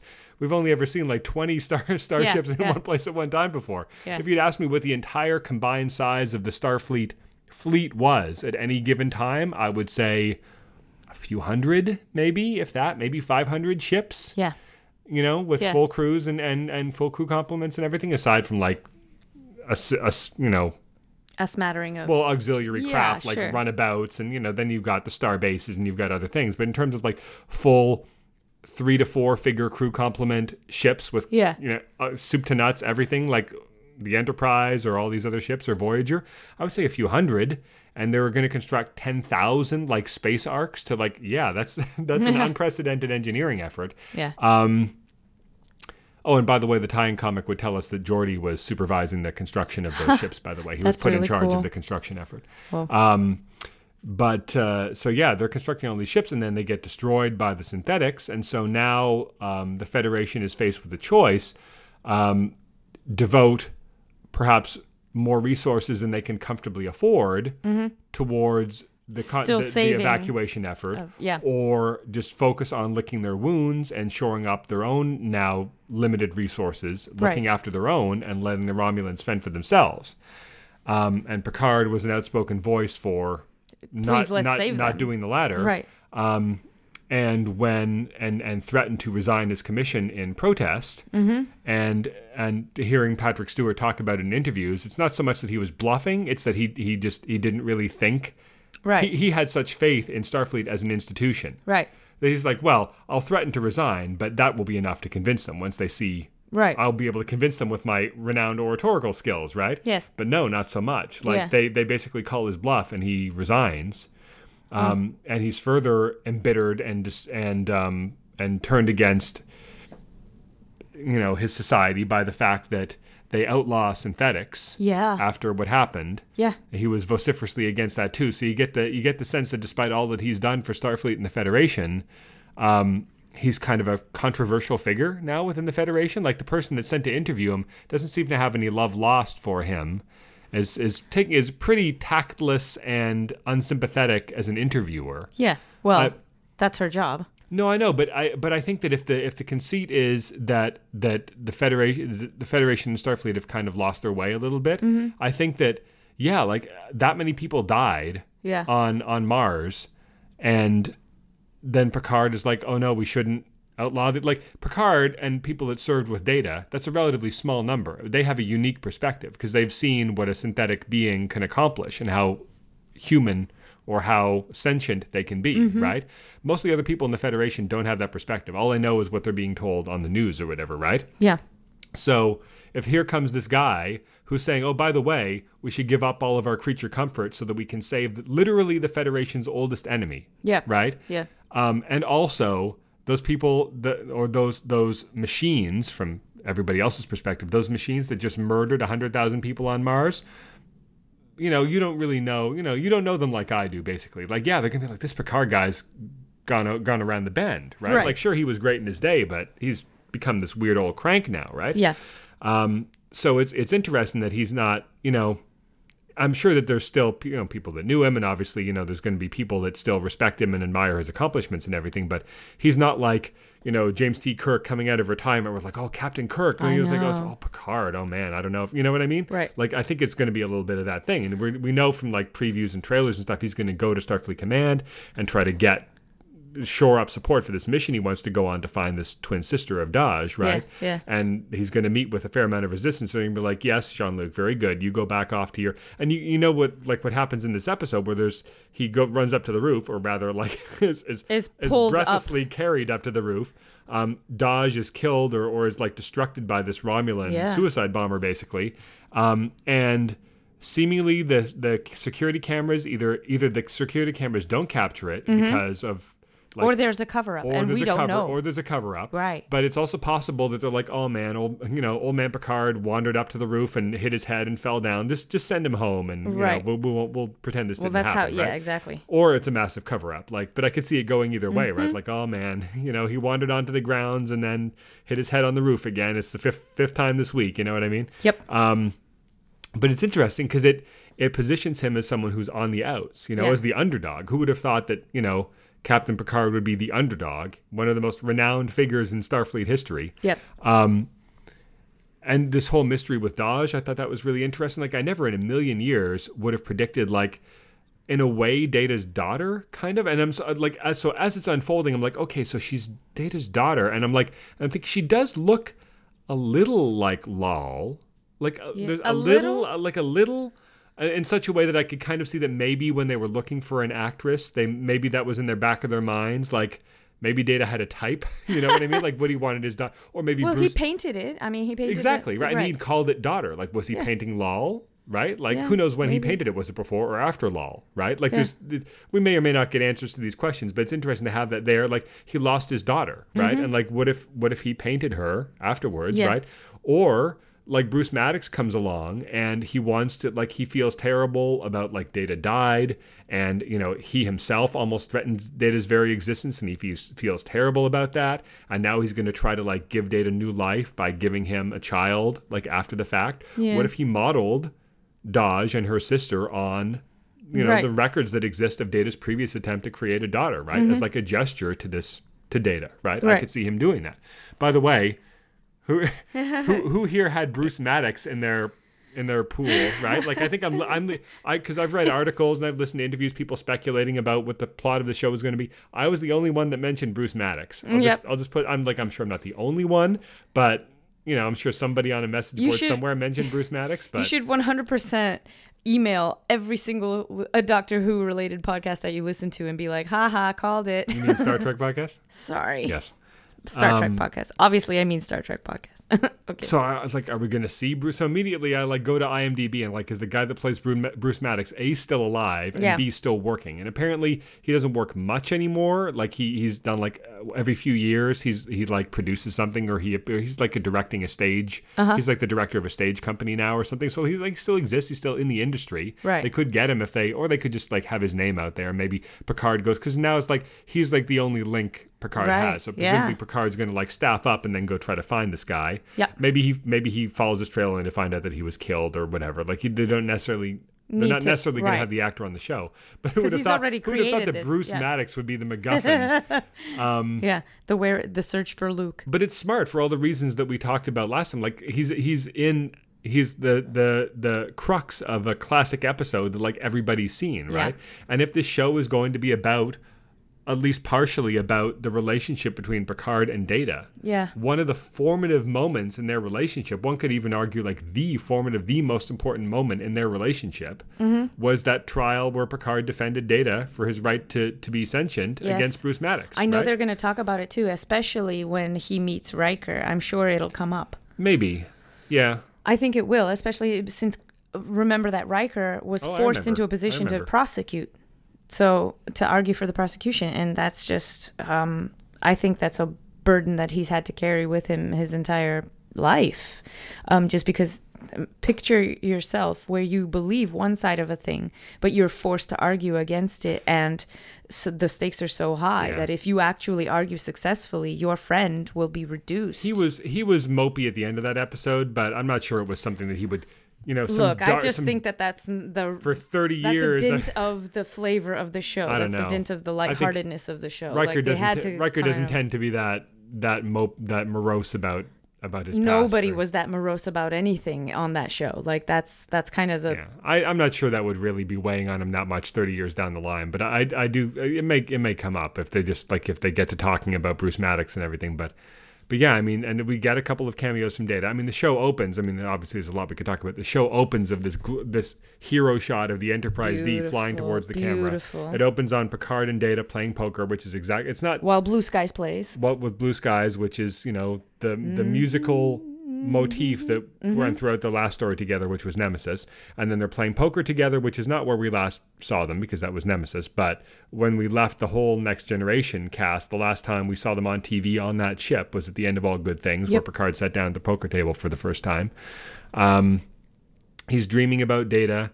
I wonder if he's been dreaming about Data for 15 years or if maybe like sporadically for 15 years. I believe that recent events have like caused him to, I don't know. Well, I don't know if I've even read speculation that that's not a coincidence, that because I mean there's all sorts of telepathy in Star Trek too, right? Like maybe somebody is like sending him telepathic messages to like urge him to, because when Dawes showed up, maybe he was primed to help her because he thought just it was freshly been dreaming about Data, for example. That's true, but I also.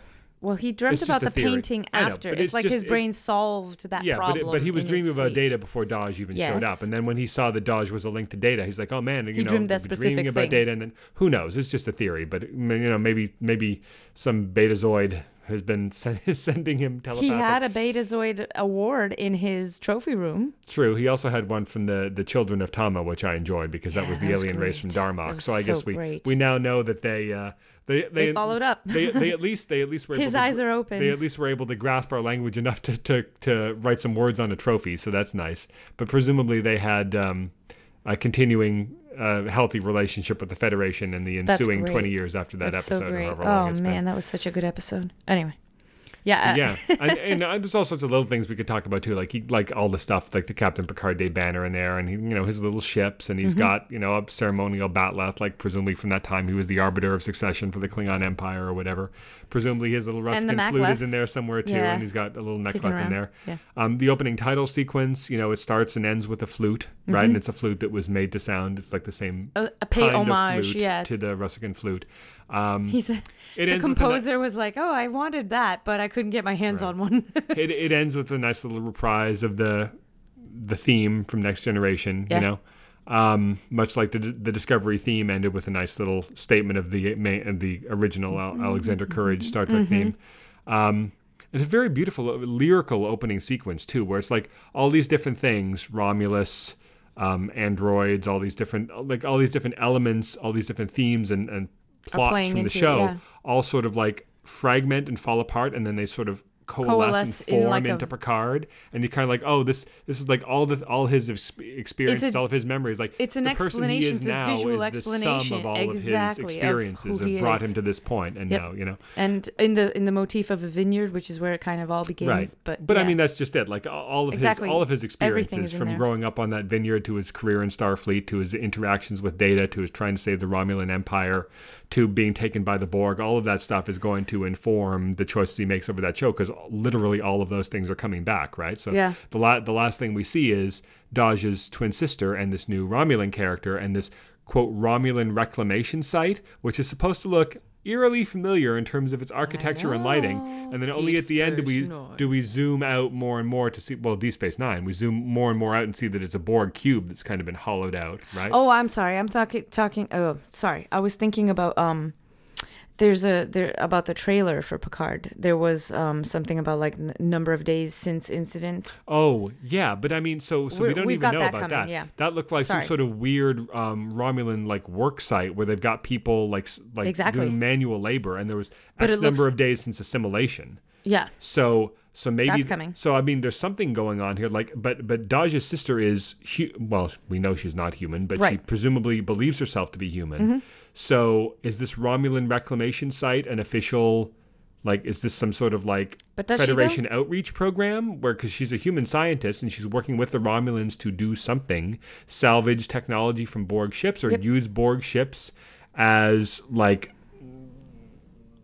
home trailer bases. parks or like. Well, yeah. I mean, what else are they gonna do? I mean, they need a home. They can't really. Yeah, I know. They don't have the resources. Hold on, 'cause everybody's hard for resources. Yeah, reclamation to build could mean new different things. things. Are they living there, or are they just salvaging parts? Why are there abandoned Borg cubes intact, floating around? They're not abandoned. They're not intact. You saw that one was like it had force fields up in all sorts of holes. It was clearly battle damaged. But did it have holes because they're taking it apart for parts, or was it damaged in battle? Is it being slowly deconstructed from the outside in? To me, it looks damaged in battle because of the random nature in the holes. Like if they were deconstructing it, you'd think there'd be a little bit more of an order Usually, to it. though, when we see a Borg cube defeated in battle, it just blows up. Like, part of me wonders, like, the Borg is going to play a role in this, and we're going to see several former Borg that have been liberated, right? Yeah. We still don't know the state of the Borg species after the end of Voyager. If Janeway blowing up the central nexus there and seemingly destroying the Borg Queen, who knows? Maybe all Borg everywhere shut down and their cubes just started drifting in space. Exactly. And here come the Romulans with no resources, no place to live, and the Federation's like, yeah, you guys can go have the cubes, Yep.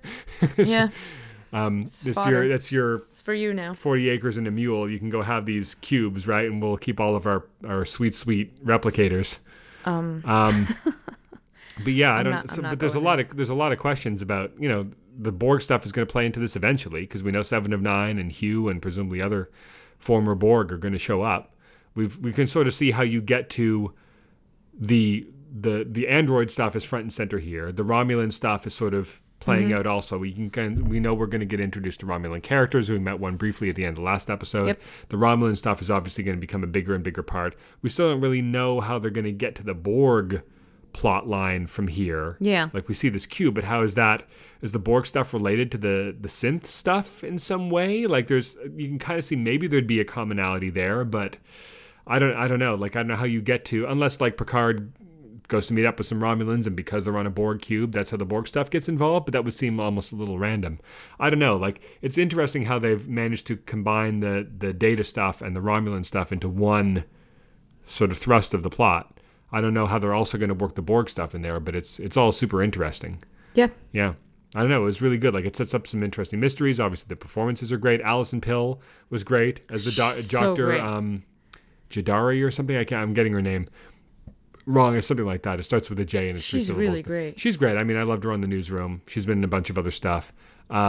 She's great as like this sort of like worn down. Yeah. Like, because this is like her life's work. She's still optimistic, she's working with Bruce tired. Maddox. Yeah. Yeah, she's clearly brilliant. She's got like all these ideas, but she's being forced to, for a decade now, they've been forced to, I don't know how long she's been working there, but they've been forced to work purely theoretically using computer modeling as opposed to actually building anything. They got B4 in a drawer, which is like Elf on a Shelf, right? B4 in a drawer. They can't really do anything with him. They just like pull him out and look at him every now and then. Yeah.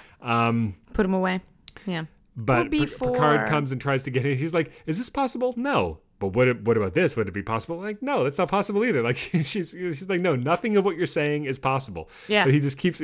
But he's like, he's charming enough. Yeah. That he's like, she's kind of like. She against her, it's kind of like against her own better judgment. She starts like spitballing with him. At first she's like, no, none of what you're saying is possible. Go away and leave me to my stupid work. But it's like over the course of the conversation, she's like, well, but unless, like, you know what I mean? Yeah. Like, he kind of like he gets her bit by bit. You know what I mean? Yeah, it's a he great wears her down a little bit. And there's so much info dump in that scene too, like all the stuff with Data and But it's B4, so and the interesting. synths and Bruce Maddox. And it's like all that. There's a big info dump. Significance of the necklace, like everything. Yeah, like and how it's even possible. We didn't even talk about this. How is it possible? Data was like atomized when Shinzon's ship was destroyed.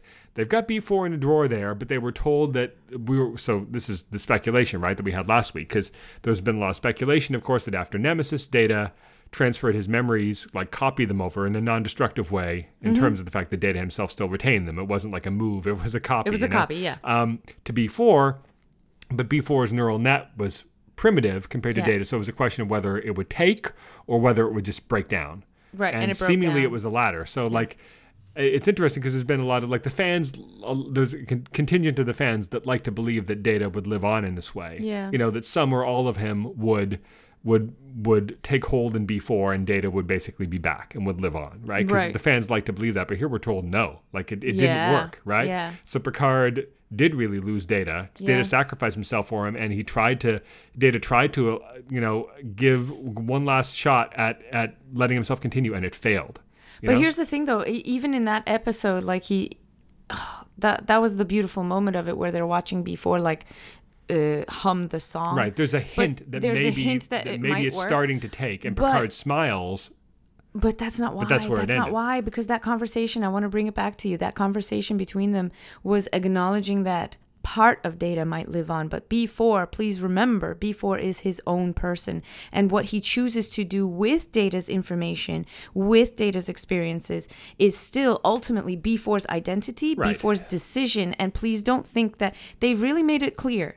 They said, please don't think that this is going to be a copy of Data. This is still a person. But they could write it in any way they wanted. Like Data knew that he was sacrificing himself. He just wanted to give B4 an opportunity to take a path and to learn from his own experiences. I mean, we could debate this, but B4 was largely a blank slate, and even Data himself said, what separates you, Captain, from Shinzon is the same thing that separates me from B4. We aspire. They do not, right?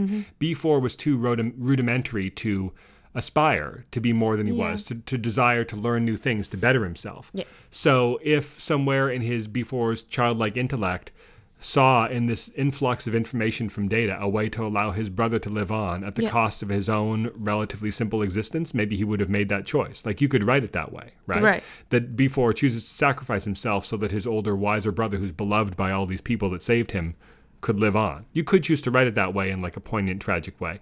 And that would be the way that would allow the fans the comfort of knowing that their old friend Data lives on. Yeah, but that's extrapolating. I'm just looking at what was given to us, what was written in that particular scene. I know, but that's what a lot of fans like to believe, though. And even the official tie-in comics that were written by the people that wrote the J.J. Abrams movie, the Star Trek Countdown, these are now rendered non-canonical by this new series, but at the time they were considered to be the official future of the Next Generation crew, and in it, that exact thing happened where Data's memories basically took hold of B4, and he started calling himself Data and acting like Data and became the new captain of the Enterprise, Captain Data, right? This is supposed to be the official future of that character, but then it was rendered now non-canonical by this new series because always the stuff that's on film on the screen is canon, and any other books or comics or novels can be rendered non-canonical in an instant. It's not like Star Wars where theoretically everything is supposed to be equally official. Right. But that was kind of what I like to believe, right? Like, oh, maybe Data will live on in some way, either wholly or in part. But this series is like, no.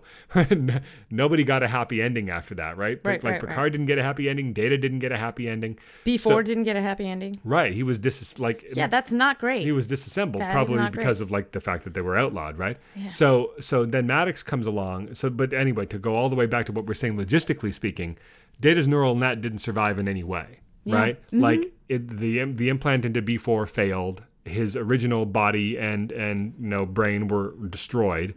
But Maddox was able to Maddox had this theory about like quantum something or other where in theory, like, and mathematically, I don't think this is borne out in any way, but this is like, sci-fi science. Yeah. In theory, even the smallest part of Data's code or circuitry or something, I'm not sure if they were talking about mathematically or electronically. They referred to it as an essence, but put fat air quotes around it. So like how a hologram works, and this is actually true.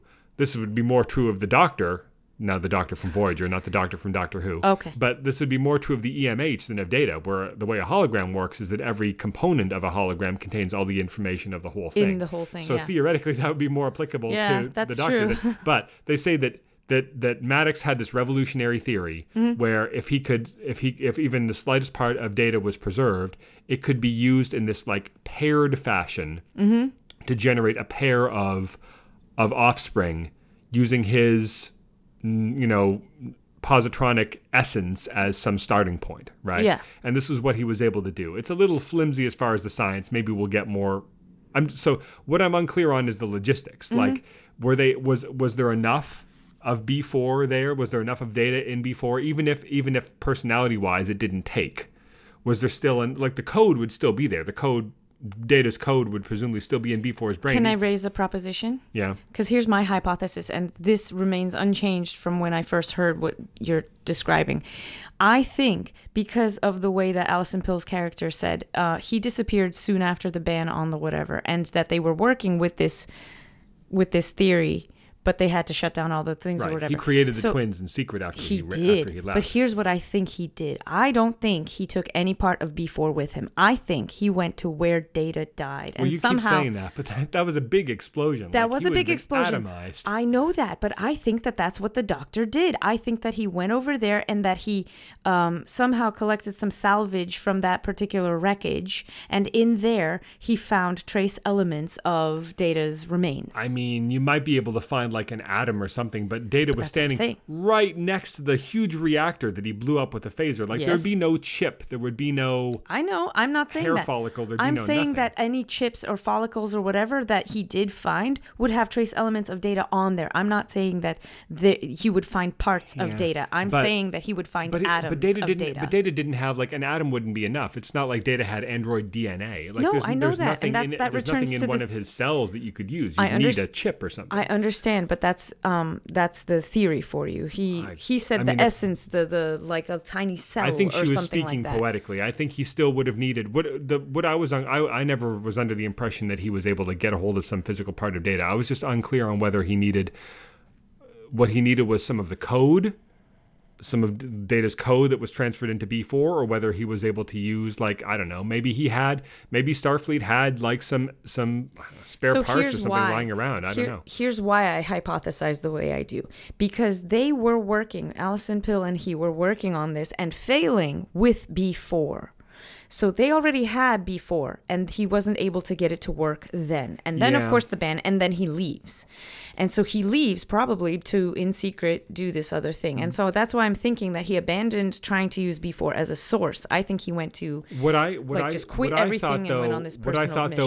What I thought, though, is that Maddox's revolutionary idea was to use B4 as a source in a different way. Instead of using B4 as like a blueprint to try to build a new android in his image or Data's image, forget that. You can't build a new one that way. What you can do is take this essence, whatever it is, and create a new being, a combination of synthetic and biological out of that. Right. In some new way. Like, I think what they were trying to do is they literally had the parts there and like, okay, can we make an arm like this arm? Can we make a head like this head? That wouldn't work.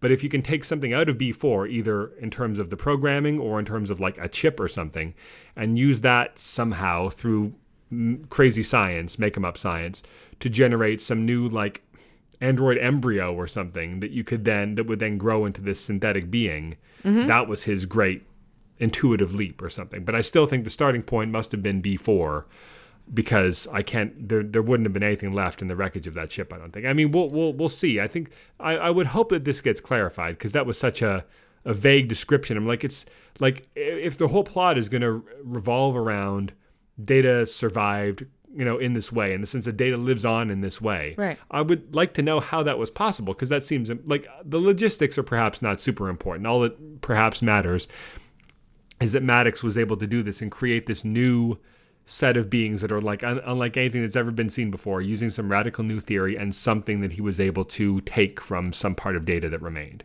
But because we were literally told in this episode that nothing of Data remained, I would like to know how that's possible. Yeah. Maybe that's just me being pedantic. I don't know.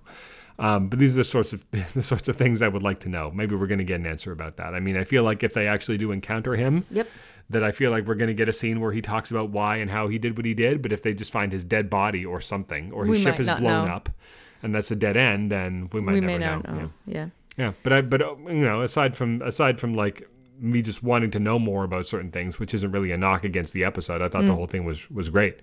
I thought so too. And it's not like it doesn't have to be.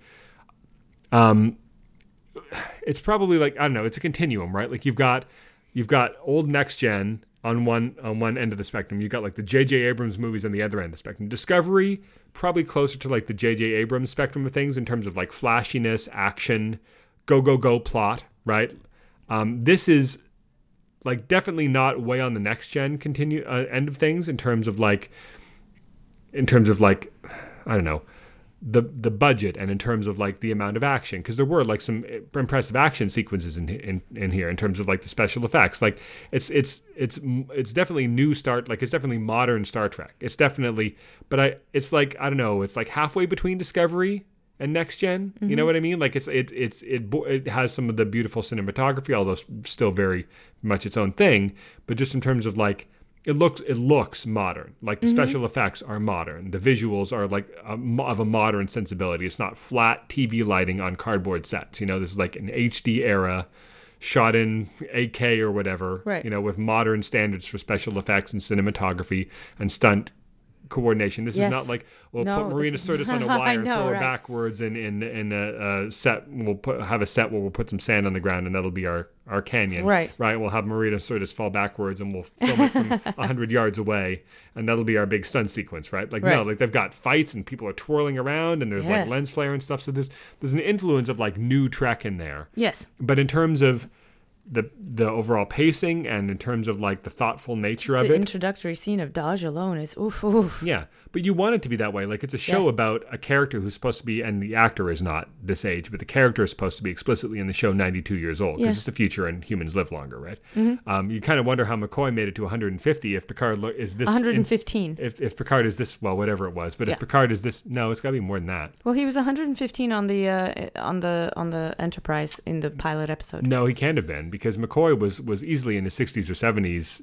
and the Undiscovered Country and the Next Gen is like 75 years later. So he must have been in at least 130, 140. Jonathan Archer canonically was supposed to be like 140 when he died because he was the conceit is that when the Enterprise, the original Enterprise, like Kirk's Enterprise, although it would have been commanded by Robert April or Christopher Pike or whoever at that point, but that Archer died peacefully in his sleep on the day in which the Enterprise was launched, like the next Enterprise, the TOS Enterprise, on the day that it left on its maiden voyage was the day that he died. Like he lived long enough to see the next era start or something like that. Man, that's cool. In the canon somewhere. That's like in a file you can read if you freeze frame the screen at a certain point. But yeah, humans are supposed to live for like well over 100 years at this point. Picard can barely move around at 92, so I don't know, maybe he had a harder life than most, right? Maybe. All those action sequences. That time he had to go back for his saddle. He took a lot of hits in that episode, right? So maybe that's catching up with him now. Yeah. Well, all serious writers have their own saddle. I mean, it's just, it's a fact. Yeah. He got to fight Tim Russ in that episode. He did. It's crazy. Yeah, but it was really good. But anyway, I'm just saying, like, for a show about a character who's supposed to be 92, you wouldn't want it to have the same pacing and camera movement and everything of Discovery. It would seem ridiculous. Yeah. So it's a bit more deliberately paced. It's more slower paced. You have moments of the action is punctuated, but they serve to then, give the audience like a jolt and like propel them into the next few scenes where relatively little happens and it's like a lot of exposition. But even the exposition dumps here, a lot of the exposition dumped on the audience during the interview scene, but the scene serves many purposes. It serves to show that Picard is sort of on the outs with the Federation because this interviewer clearly doesn't seem to think much of him. It's supposed to show Picard's attitude towards Starfleet and the Federation. It's supposed to give us information about the synths, information about the failed Romulan evacuation. It's supposed to reveal why Picard left Starfleet. It's supposed, like the scene has to do 5 or 6 different things, and all the while it's giving you a lot of information. Same thing with the scene between him and Alison Pill. There's a lot of information there, some of which, needs further clarification. But a lot of information there, while at the same time, you're seeing like Picard being very like suave and charming, and you're getting to know her character and seeing her sort of open up to him a little bit. Yeah. Like all these scenes where they dump a lot of information on you, we're still accomplishing a lot, you know? Yeah. We haven't even talked about like the Romulans that he has working on his estate. Yes. Like or chateau, whatever you want to call them. Mm-hmm. Like the idea that the least he could do was like take in a few Romulans and give them like a nice comfortable life.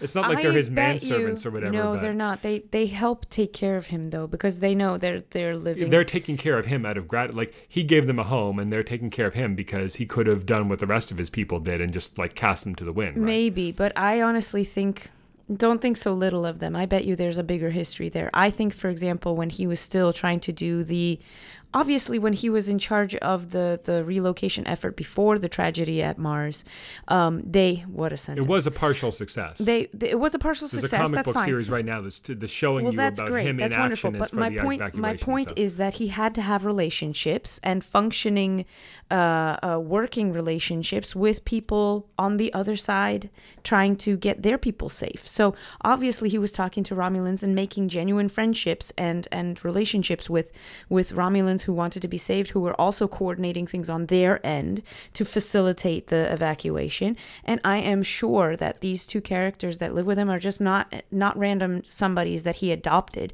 They must be people with whom he worked before all of this took place. Well, maybe they could be. I just feel like it was. They could be administrators or governors or whatever. Right. But they read, I don't think that they're simple manservants or whatever. No, I wouldn't. I mean, I was being facetious when I said manservants. They read to me more as like just average people, not like some like planetary administrator that he would have dealt, because he would have been dealing with the upper echelons of bureaucracy. Among others, I think that he would have been.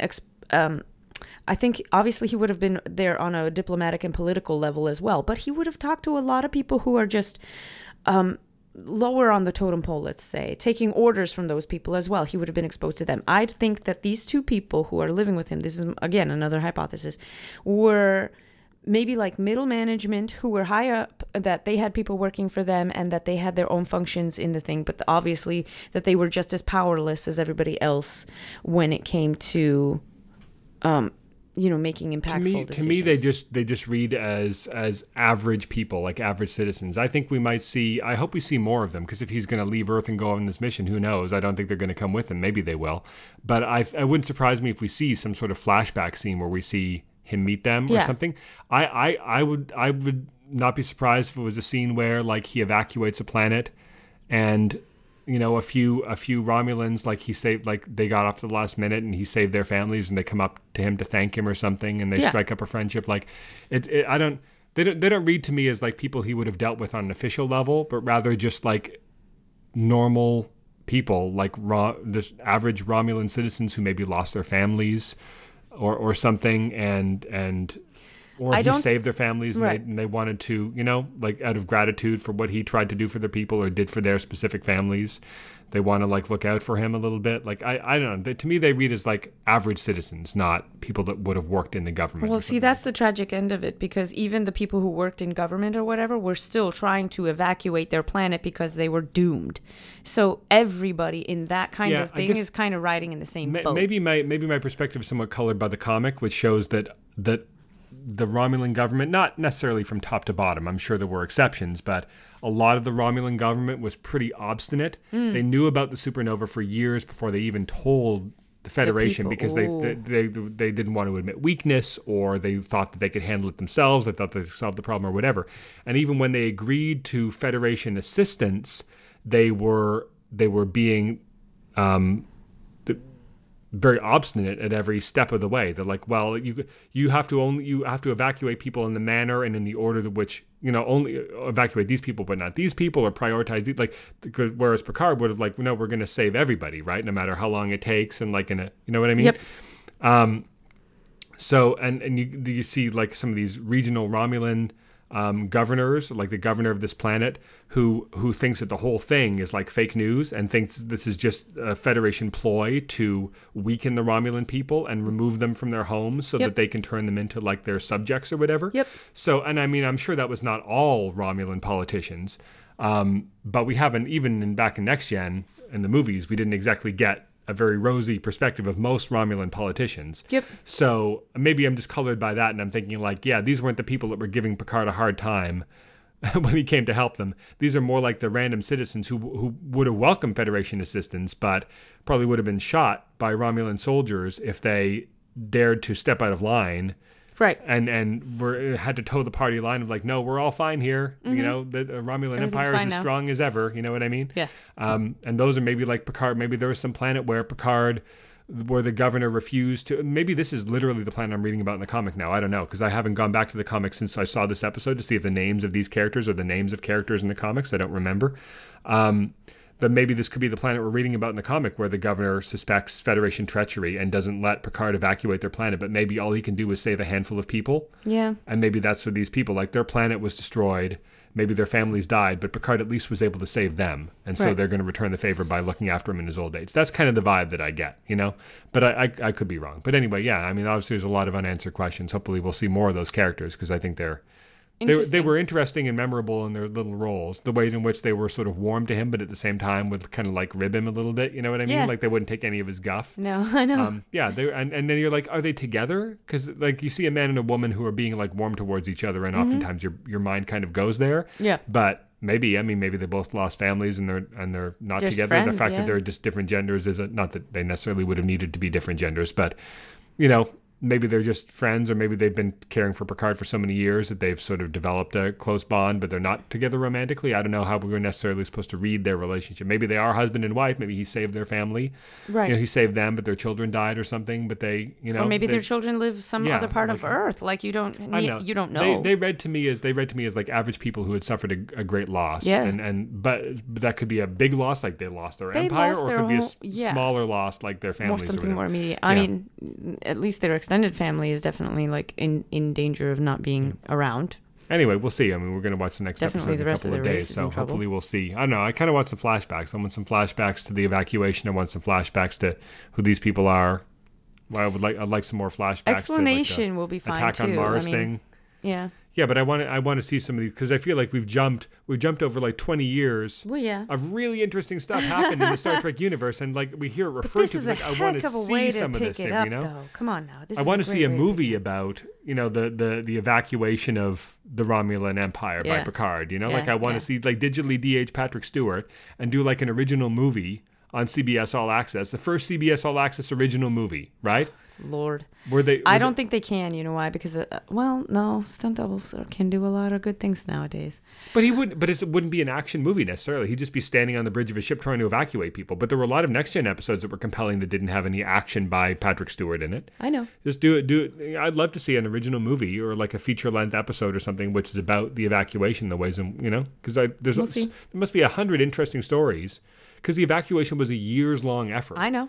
That was only stymied at the last minute by this attack. There's so many interesting stories there. You could have a whole TV series about that if you wanted to. You know what I mean? You could. This is the TV series about that later. The premise of Deep Space Nine was about like, let's see if we can get Bajor into the Federation. That was theoretically that's why Sisko was sent there, right? Yeah. So this is at least an interesting premise, right? The evacuation of the Romulan Empire. Anyway, we'll see. I'm definitely looking forward to the next one. Me too, very much so. So if you want to reach out to us, we have an email address, mailbag@smartspodcast.com. If you want to reach out on Twitter, we are @smartspodcast. On Facebook, it's facebook.com/smartspodcast. And our website is www.smartspodcast.com. How about a funny sound for us? I don't have one. How about... Da-na-na-na-na-na-na.